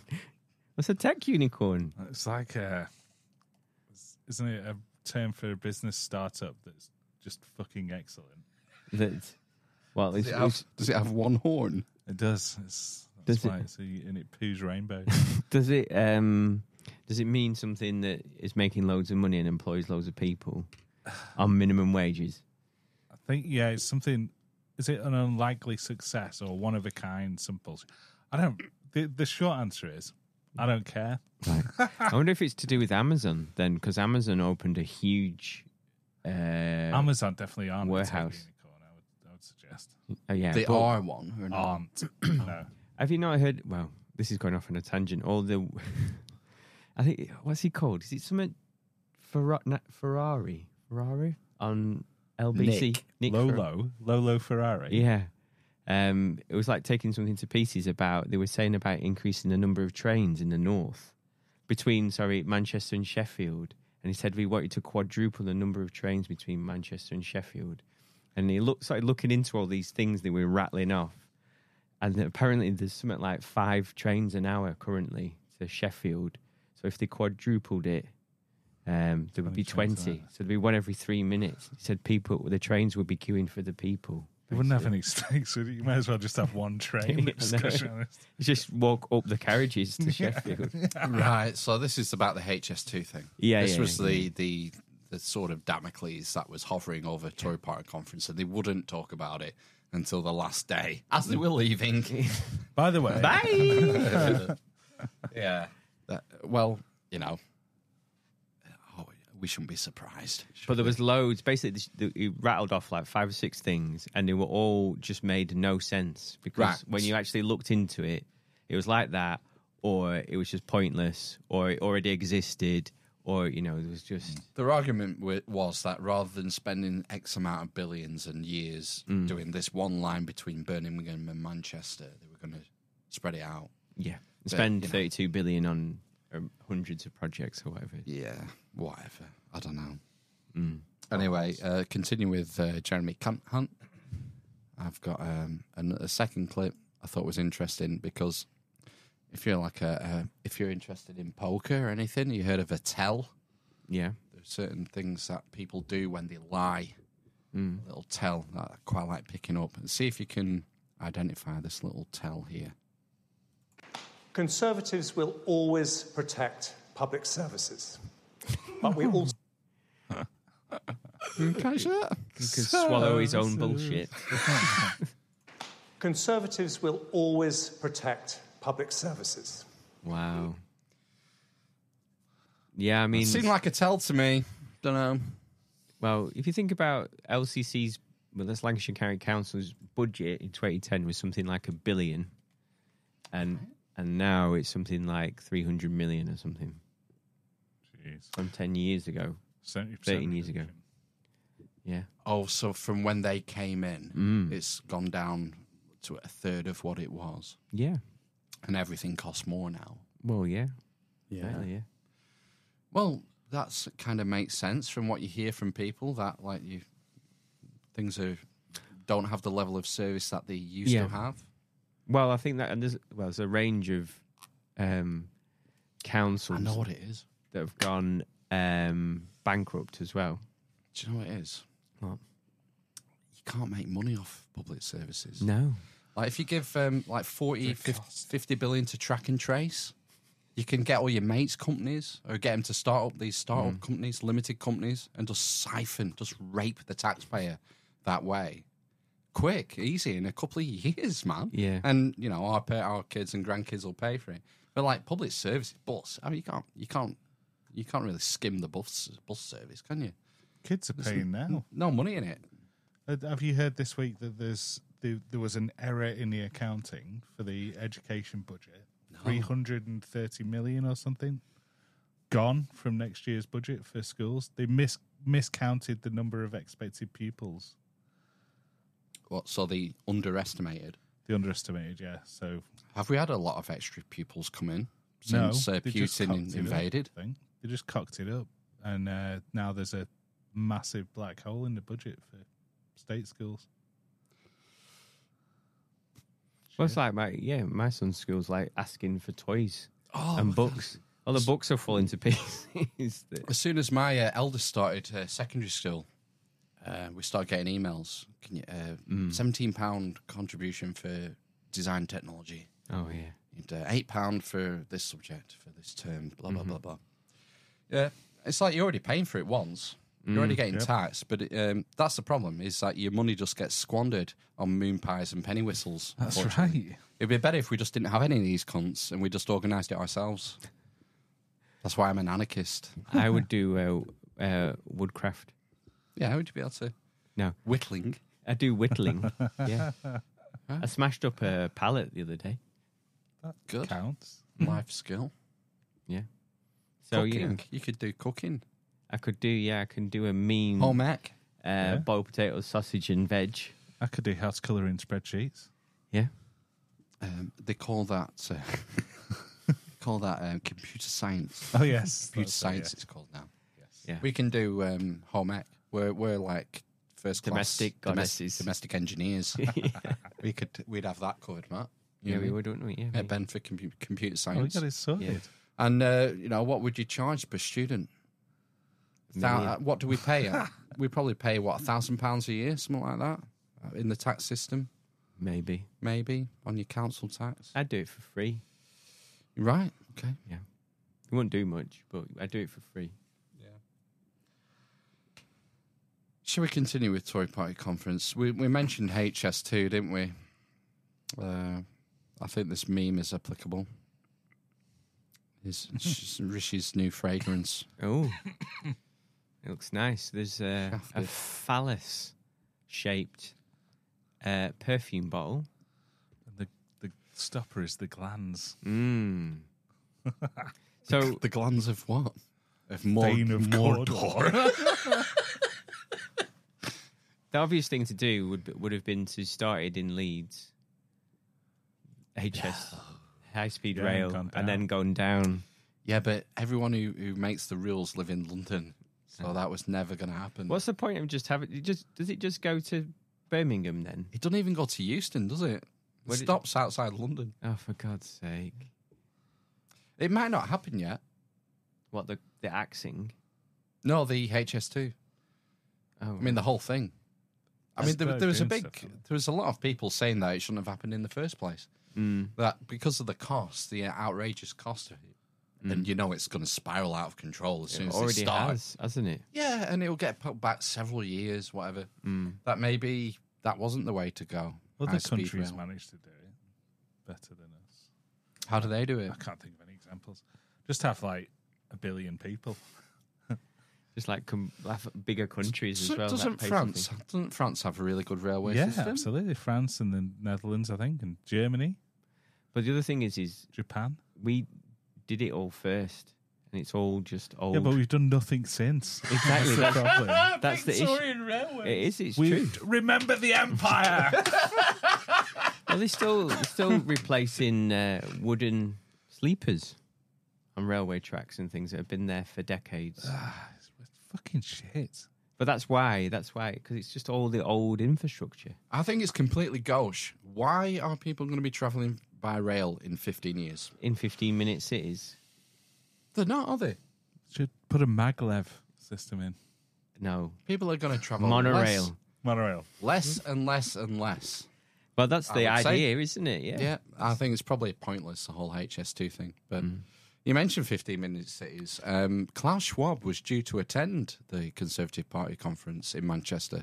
Right. But he declined because Manchester isn't signed up. It's not a 15-minute city yet. Oh. And we know how much of a hard-on he has for them. 15-minute city.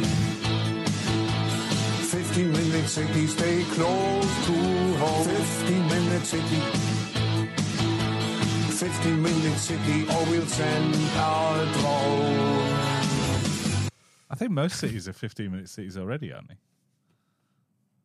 It depends how you define it. Even here is probably 15 minutes away from all the list of whatever what do you needs need? To be 15 is minutes. Is it your school? Like hospital, school, shop, morgue, vets, dildo shop.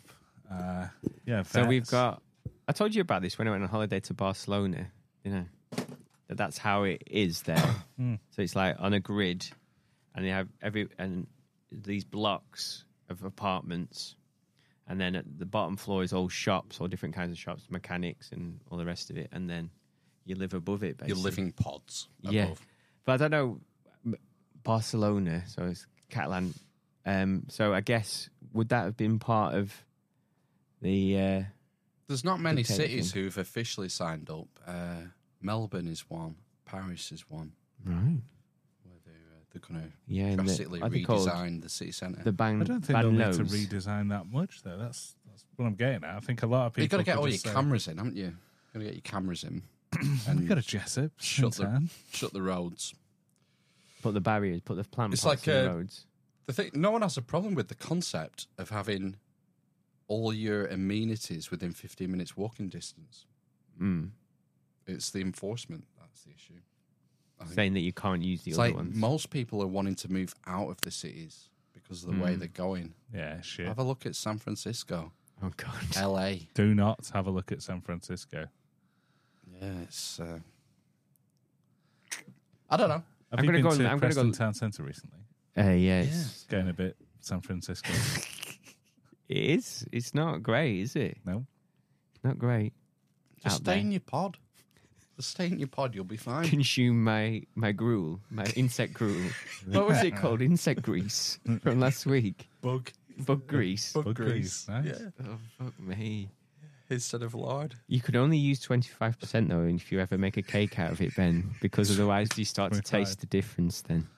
Oh, okay. Can you decorate the top with whole bugs? If you so wish, So what you do is you get your bugs and you blend them up, and then you put them in a centrifuge, and then the grease comes out of the bugs. Separate the grease from the... And then you whip it the up. Humectant. Yeah, and then is what you make your cakes with, but only 25%. I haven't got a centrifuge. Well, they do it for you. Yeah. You just buy the bug grease. Yeah. Canned. Yeah. And cook with that. I wonder if you could swim the channel covered in bug grease. We're going to need eco bug centrifuges within 15 minutes walking distance. That would be my shop. I'll be the bug centrifuge the bug guy. spinner. Yeah. You can have a sign.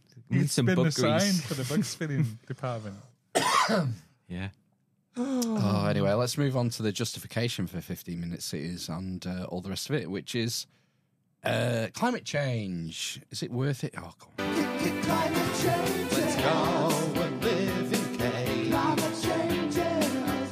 Forgot to recycle like the yogurt pots. Climate change. The world's too fucked to say. Climate changes. Shouldn't have fracked that volcano. Just Stop Oil hit the headlines again this week when they interrupted a production of Les Mis. Do you Miserable. hear the people singing the song of angry men? I won't do the rest. I don't, You've been you to know see it it? well. Yeah, You've been I've seen to Les Mis, yeah. I've sang aspects of Les Mis in a choir. Yes. As if you're surprised. Mute his mic. How are you ever surprised? We'll just mute Ben's mic. We don't need to hear from him from the rest of the episode, I don't think, after that. I meant when I was pretending to be the conductor of the choir, you see. Right. Rather than just mute him now. Okay. He's an integral part of the podcast when he decides to turn up. It was a joke. It was a joke. Yeah, so they interrupted a production of Les Mis, and then so it got all over the news, and this interview with a Just Stop Oil spokesman on Sky News went viral. How worse does it have to get? How many kids have to die? How many more young people have to do this stuff? I don't know what else to say, Anna. Why aren't you... Is she talking about the French Revolution? Who's dying? Do you mean people of like from malnutrition and? I think they just put climate change on the death certificate. No, I don't know, but who's dying? I mean, there's a thing that keeps coming up about which parts of the Northwest are going to be underwater in 2050. Yeah, wasn't New York supposed to be underwater by now?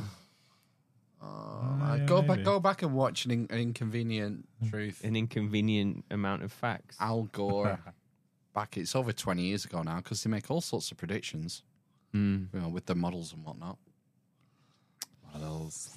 How worse does it have to get? This is called climate derangement syndrome. Oh, has it been named? Yeah, I just have. All right. But I think she might be acting because yeah, she doesn't look real. This emotion. She doesn't look sincere at all, does she? No. There's a weird bit where she smiles. Oh God! Midway through. How many kids have to die? How many more young people have to do this stuff? Is she getting a coupon? Is she getting a coupon? A cue from? She's looking to the side. She was, yeah. Now. I don't know. Emotion. What else to say, Anna? Why aren't you on the streets with us? That's all I can say. How do you explain your inaction? How do you explain it? Everyone here, all the presenters that we talk to, how do you explain your inaction? How much longer are you going to keep this journalistic objectivity up until the war... What the fuck have I done there? Oh, no. Oh, there we go. Water's lapping at your ankles until your own kids haven't got food? How long? The water. Are you going to wait till the water's lapping at your ankles and your kids have no food? I've got it now. She has auditioned for Les Mis year after year after year. Yes. And she has never got in. And look, this is her big moment. This is her audition. Yeah. Yes.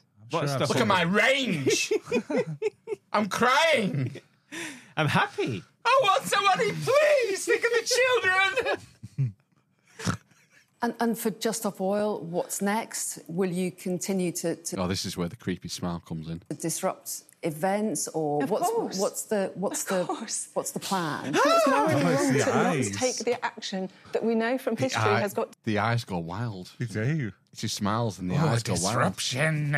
Yes. Yeah, derangement syndrome. What's next? Will you continue to disrupt events, or what's the plan? Because it's morally wrong to not take the action that we know from history has got some chance of having an effect. People feel powerless. We are the opposite. When we come together, we have enormous power. There are so many more of us than there are of them. Is there a callback to Tiananmen Square here? Is there? Do you think she's ever seen the Pyramid Reese map? No, I wouldn't imagine she knows what that is. Let's get around. We can educate her. We all know these climate graphs. They all start at the Industrial Revolution. They all start at the end of the Little Ice Age. God, it's not difficult to work out. If you're going to do a chart of climate, don't pick your baseline as the coldest period in the last 13,000 years. You know, they want or just don't do it. They want to hear it. They want to hear it. They want to tax you for it. And that's all it's about. It's about getting more money for them. It's about money. Yeah. So let's do some local news. Burnley town centre is becoming overrun by giant rats. Just check the notes. Giant rats. What's it eating? Oh, tomato. Right, okay. A local businessman has accused the council of failing to act on the problem, which he says is caused by the open bins on Is this a replacement to that blonde Manchester girl you Road. fancy? Emma Downey. Is it? Emma Downey. She's must be a freelance or something. Welcome to Greg's. She seems to spend more time on holiday than anything else. Which one? This one? No. The other one? Yeah, the Irish one. The Irish? This one, no. I don't. Jimmy Pilling, who owns several properties in the area, said the group of his tenants, along with himself, have been battling furiously for 9 months to try and get rid of them. Stand up and fight. They've been battling furiously. For 9 months and they've killed one. They're massive. That's like the size of a human. Wow. Do you know? It's the size of a Mexican alien. I'm having a bit of a weird thing, memory coming to mind about my sister's reading a book about giant rats. What's that book called? Book about giant rats. Yeah, giant rat book. Kids book. No, it's like a horror book. James Herbert, The Rats. Probably something like that. The Rat King. Well, no, that's like Rolling Rats. A myth thing, isn't it? Maybe not a myth, but I don't know. Folklore. They might be in Burnley. He reported that a rat the size of a cat was found by a pest controller during a visit to one of his properties. It sounds like a Julia Donaldson novel. The rats and the cats. The rat. Jamie Pinning found his broom. Is there room on the broom for a rat the size of a cat? No? Yeah. We'll get of course Martin Freeman to do the voiceover. Okay. I think that's it. Oh, no. The council's environment boss, Councillor Lubna Khan, said Street Scene is aware of the issues and efforts are ongoing to improve the area at the rear of York Street. Giant rats. I've seen rats recently. You know, I seen one. Where did I see one running across the road near me, and then one jumped out of a bush one day. At you? No, just ran across. It's again. nature taking over now that climate change doesn't exist anymore. They've got, rewilding. Rewilding. I've got mosquitoes in my house. There you go. Nature. I get them here. Do you know what? I also found. Check this out for nature. What about it? Just play it for you two. A spring. Sprung. Boing. At the bottom of my garden. Oh, really? You mean a burst water main? I don't know if I've got some tortoises having sex. It's not there. Niche. Well, I mean, what you do on your own time's sort of, it's on you, like, but. Well, you know. Well, yeah, there's a spring. I'll show you later. All right, cool. At the bottom of your garden? Yeah, over the fence. Among the birds and the bees? Yeah. It was just like erupting out of the Does there live a lot of little people? Called Parnington peas. Called the springs of the peas. Of Mordor. This creepy black-eyed bee and dumb bee. Keep it a secret now, please. There's Dippy and Grumpy. And all the Paddington peas. The Paddington peas. I used to love the Paddington peas. Yeah, it was good. Yeah. Shite this on telly nowadays. No, I know. This fucking YouTube generation. Ugh. Although my youngest sat through the entire Paw Patrol film the other day. That's an hour and 20 minutes. Who's his favourite? Chase? I don't think he really has a favourite, to be honest with you. No. I think Chase it's kind of a coming of age tale for Chase, this one. He finds his bravery in this film. Wow, I thought he already was brave. He's a police dog. Yeah, I know, but he's a tiny puppy in this. Right. All right. I'm not keeping up with Paw Patrol. Prequel trilogy. My kids mainly watch like the Alien films. Well, Matt needs some chi. What? I mean, we can't immediately deliver chi. Whoa, Matt Apocalypse turns 40 tomorrow. Yeah. Just sit on the chat. So old. Gosh, why didn't we know about this? Why did he not put it through the appropriate channels? I know. This is where it goes wrong. We are a bureaucracy, you know. This isn't, just a free-for-all. Not What are we going to do? We're going to do Chi first or birthday? Let's do Chi first. Okay. Send Matt right, okay. I haven't brought my sword. Gosh, this is a live Chi donation. So this is something we offer every week. We focus Chi as a community into the anal glands of the recipient. Well, pineal glands, sorry, not anal glands. I'm thinking about my dog. Okay, eyes down, looking. Let's focus some Chi at Matt Chin for his 40th birthday tomorrow.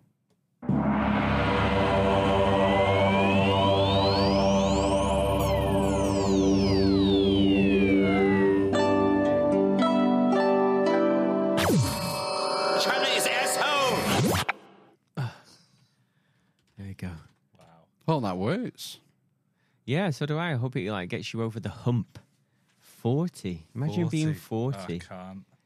I'm 41 so soon. Fucking old. I know it's impossible to believe, but 41. You're nearly 42.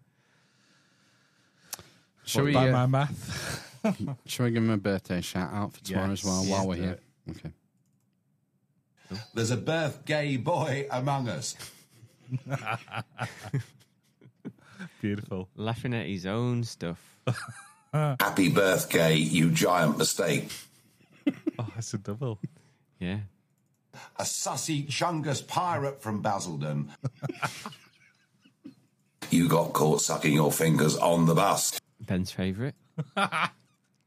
Run, boy. Respect.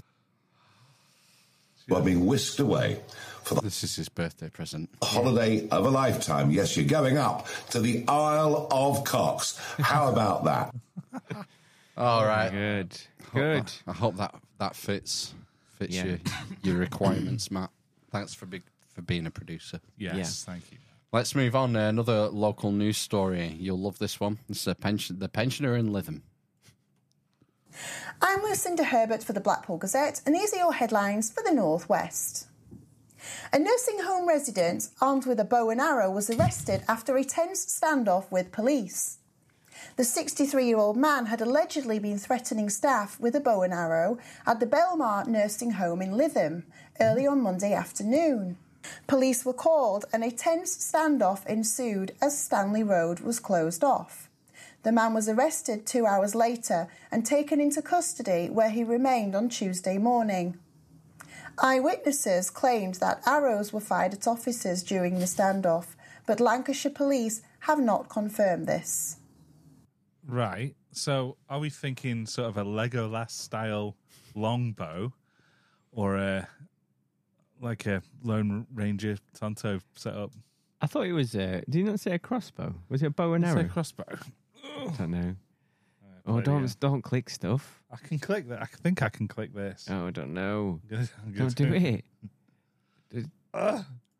Double click. Double click. There we go. I'm Lucinda Herbert for the Blackpool Gazette, and these are your headlines for the North West. A nursing home resident armed with a bow and arrow was arrested after a tense standoff with police. The 63-year-old man... There we go. Who uses a bow and arrow in a standoff? I know you'd use a crossbow, wouldn't you? Or a shoe. That's only 23 years older. 23 years more experience. Some have now. Yeah, but some proper mad lads live in the Foul Coast. That's Lytham, though, isn't it? Yeah. Maybe he was hunting giant rats. Maybe. In Burnley, that's a bloody big bow he's going to need. Yeah. I know. Absolutely wild. Yeah. See what else has he got down here? See. We could just run the show. Shall we just see if we can find all the Pornhub tabs? Ricky D and Callum. Yeah, don't ruin the end of the show. Oh no, we can't. Yeah, can't do it. No. I was watching a video of a man who turns rats into pencil cases the other day. That's a bit. We've had animals as drones on here before, haven't we? Yeah. I'm sure I've seen a cat kind of splayed and hovering. But yeah, rat pencil case. I mean, you wouldn't really be able to get much. You're certainly not going to get your 30-centimeter ruler in a rat pencil case, unless the rat is the size of a cat. Yeah. But then you need a shoulder strap, I think. You could have its tail somehow coming round, couldn't you? Yeah, the tail would be non-functional, wouldn't it? You wouldn't be able to put anything in it. No. Well, yeah, I suppose. You can't get those jointed rulers, though, can't you? Yeah, they're never any good. You never get a straight line with them. No. Yeah, it's always a little blip in the middle. Fuck, I think I'd have an animal taxidermy pencil case. Yeah, it's a bit weird, though. She can get one on eBay. Yeah. What animal would be appropriate size for a pencil case? Like a stoat, maybe? No, I'm thinking a weasel. You need something long enough to house your pencils. What if you've got loads of highlighter pens? They're massive. Ferret. Well, just don't have so many highlighter pens. It's badger. all about... badger pencil case. Is it Marie Kondo? Who is it? Who's that woman who's all about tidying up? Yeah, that's things it, neat. That's Jordan Peterson. Yeah, that's Jordan Peterson, isn't it? It's the same diff. Same. Just don't have so many highlighter pens in your rat. All right. Well, it's episode 300 next week. I know. We're doing anything special. I've not been here for so long. Well, I've kept this quiet. And in our calendar, our online calendar, there's no guest booked for episode 300. And surprise, there is a guest next week. Live in the studio. Jeremy Cunt Hunt. No, it's Ricky D and Callum. Be my boy, you're a rap beside me, and Matt Mercedes. That boy, yes, I'm a Liverpool G, get down with me, yes, it's time to party. Yo, I'm down with the flow. I'm on here with a Moschino. With a paper. On the mic, yes, for the D and G. With a Mackenzie, with a under armour, sheep body armour. Ricky D, ripping up something lovely. For me, my boy, Callum. We know what's what, it's hot. Them birds what fuck a lot. I think Callum might be on cocaine. Which one's Callum? On the left. Which one's Ricky D? I'm sure they're both on cocaine, but I think Callum's is struggling to conceal it. Yes, get down with me. Yes, with a baseline. Yes, with a wicked MC. Love, yes, I like both God's sons from above. He's loyal, like me. My boy's all Ricky D. I'll fight gladly. Anyone goes near him, they'll be sorry. Pull that. You catch that at the end? Oh my God! You did, didn't you? You caught him out. Yeah. Anyone goes near him, they'll be sorry. Pull that.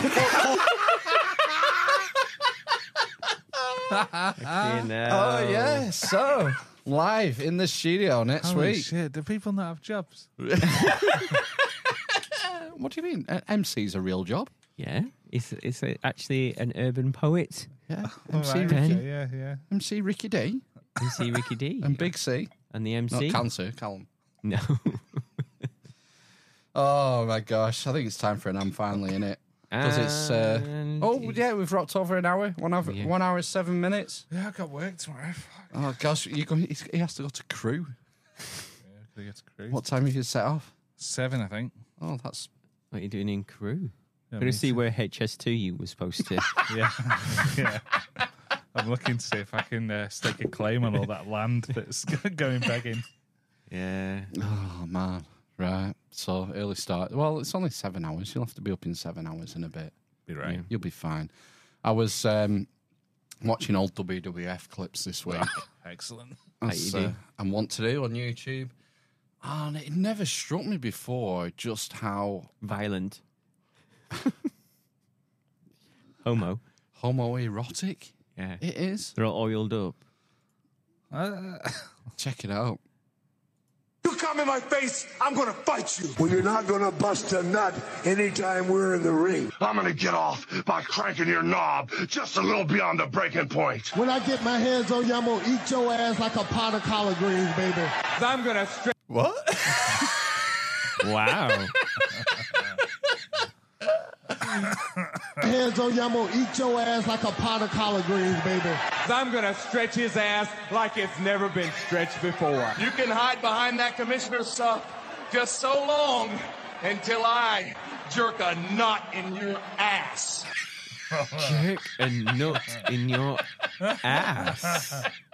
What the fuck? Like it's never been stretched before. You can hide behind that commissioner stuff just so long until I jerk a nut in your ass. And if you don't think I'm big enough, then you grab a hold of me. This is Jake the Snake Roberts. You remember Jake the Snake? And you'll know that I'm growing, my man. Within your hands, I will get as big as I need to be to do the job on you. All right, just jerk Helmsley off. There's one part of our bodies that's soft, and it ain't soft all the time. If you catch my meaning, I'm gonna come on you like nobody's ever come on you before. Just you and I getting it on like two men should do. Oh, no, that's interesting. Okay, now. Oh my God. Brilliant. She's almost here. Oh, fuck. Yeah, we better sign off for tonight, you know. What else are we going to ruin? WWF. Giant rats. Rude. We didn't even talk about 1986 tonight. Can't have anything nice. What happened in 86? Yeah. Oh, there's so much more we could have done tonight. I was... what do you call it? An embarrassment of riches for what we could have talked about, but, you know. Look it. You get what you're given. Yeah. Yep. Time is precious. They are. Yeah. So. Because I'm literally a communist. Okay, we'll sign off for this week, eh? We'll see you next week for 300 next Sunday. Bye. 8 p.m. 300. Bye. Bye. Bye. Bye. All right. I'm gonna see if Bruce likes cottage cheese. Want somebody? Gross. All right, see you next week.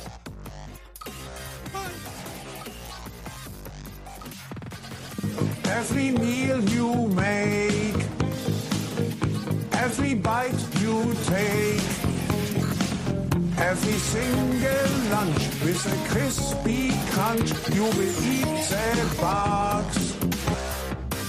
Oh, the dance with somebody.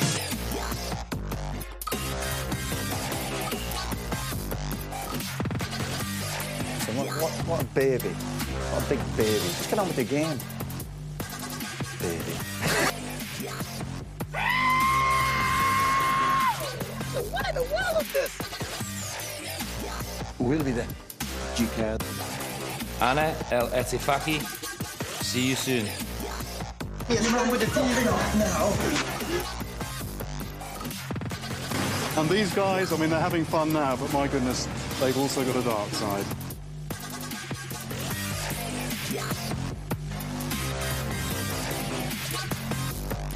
It's that Ninja Turtle, yo. I'm half Barney, half Ninja Turtle. I karate you, you karate me. Hi-ya! Gouge his eyes! Thank you very much. Have a great day. Goodbye. Bye-bye. Bye. Bye-bye. Bye.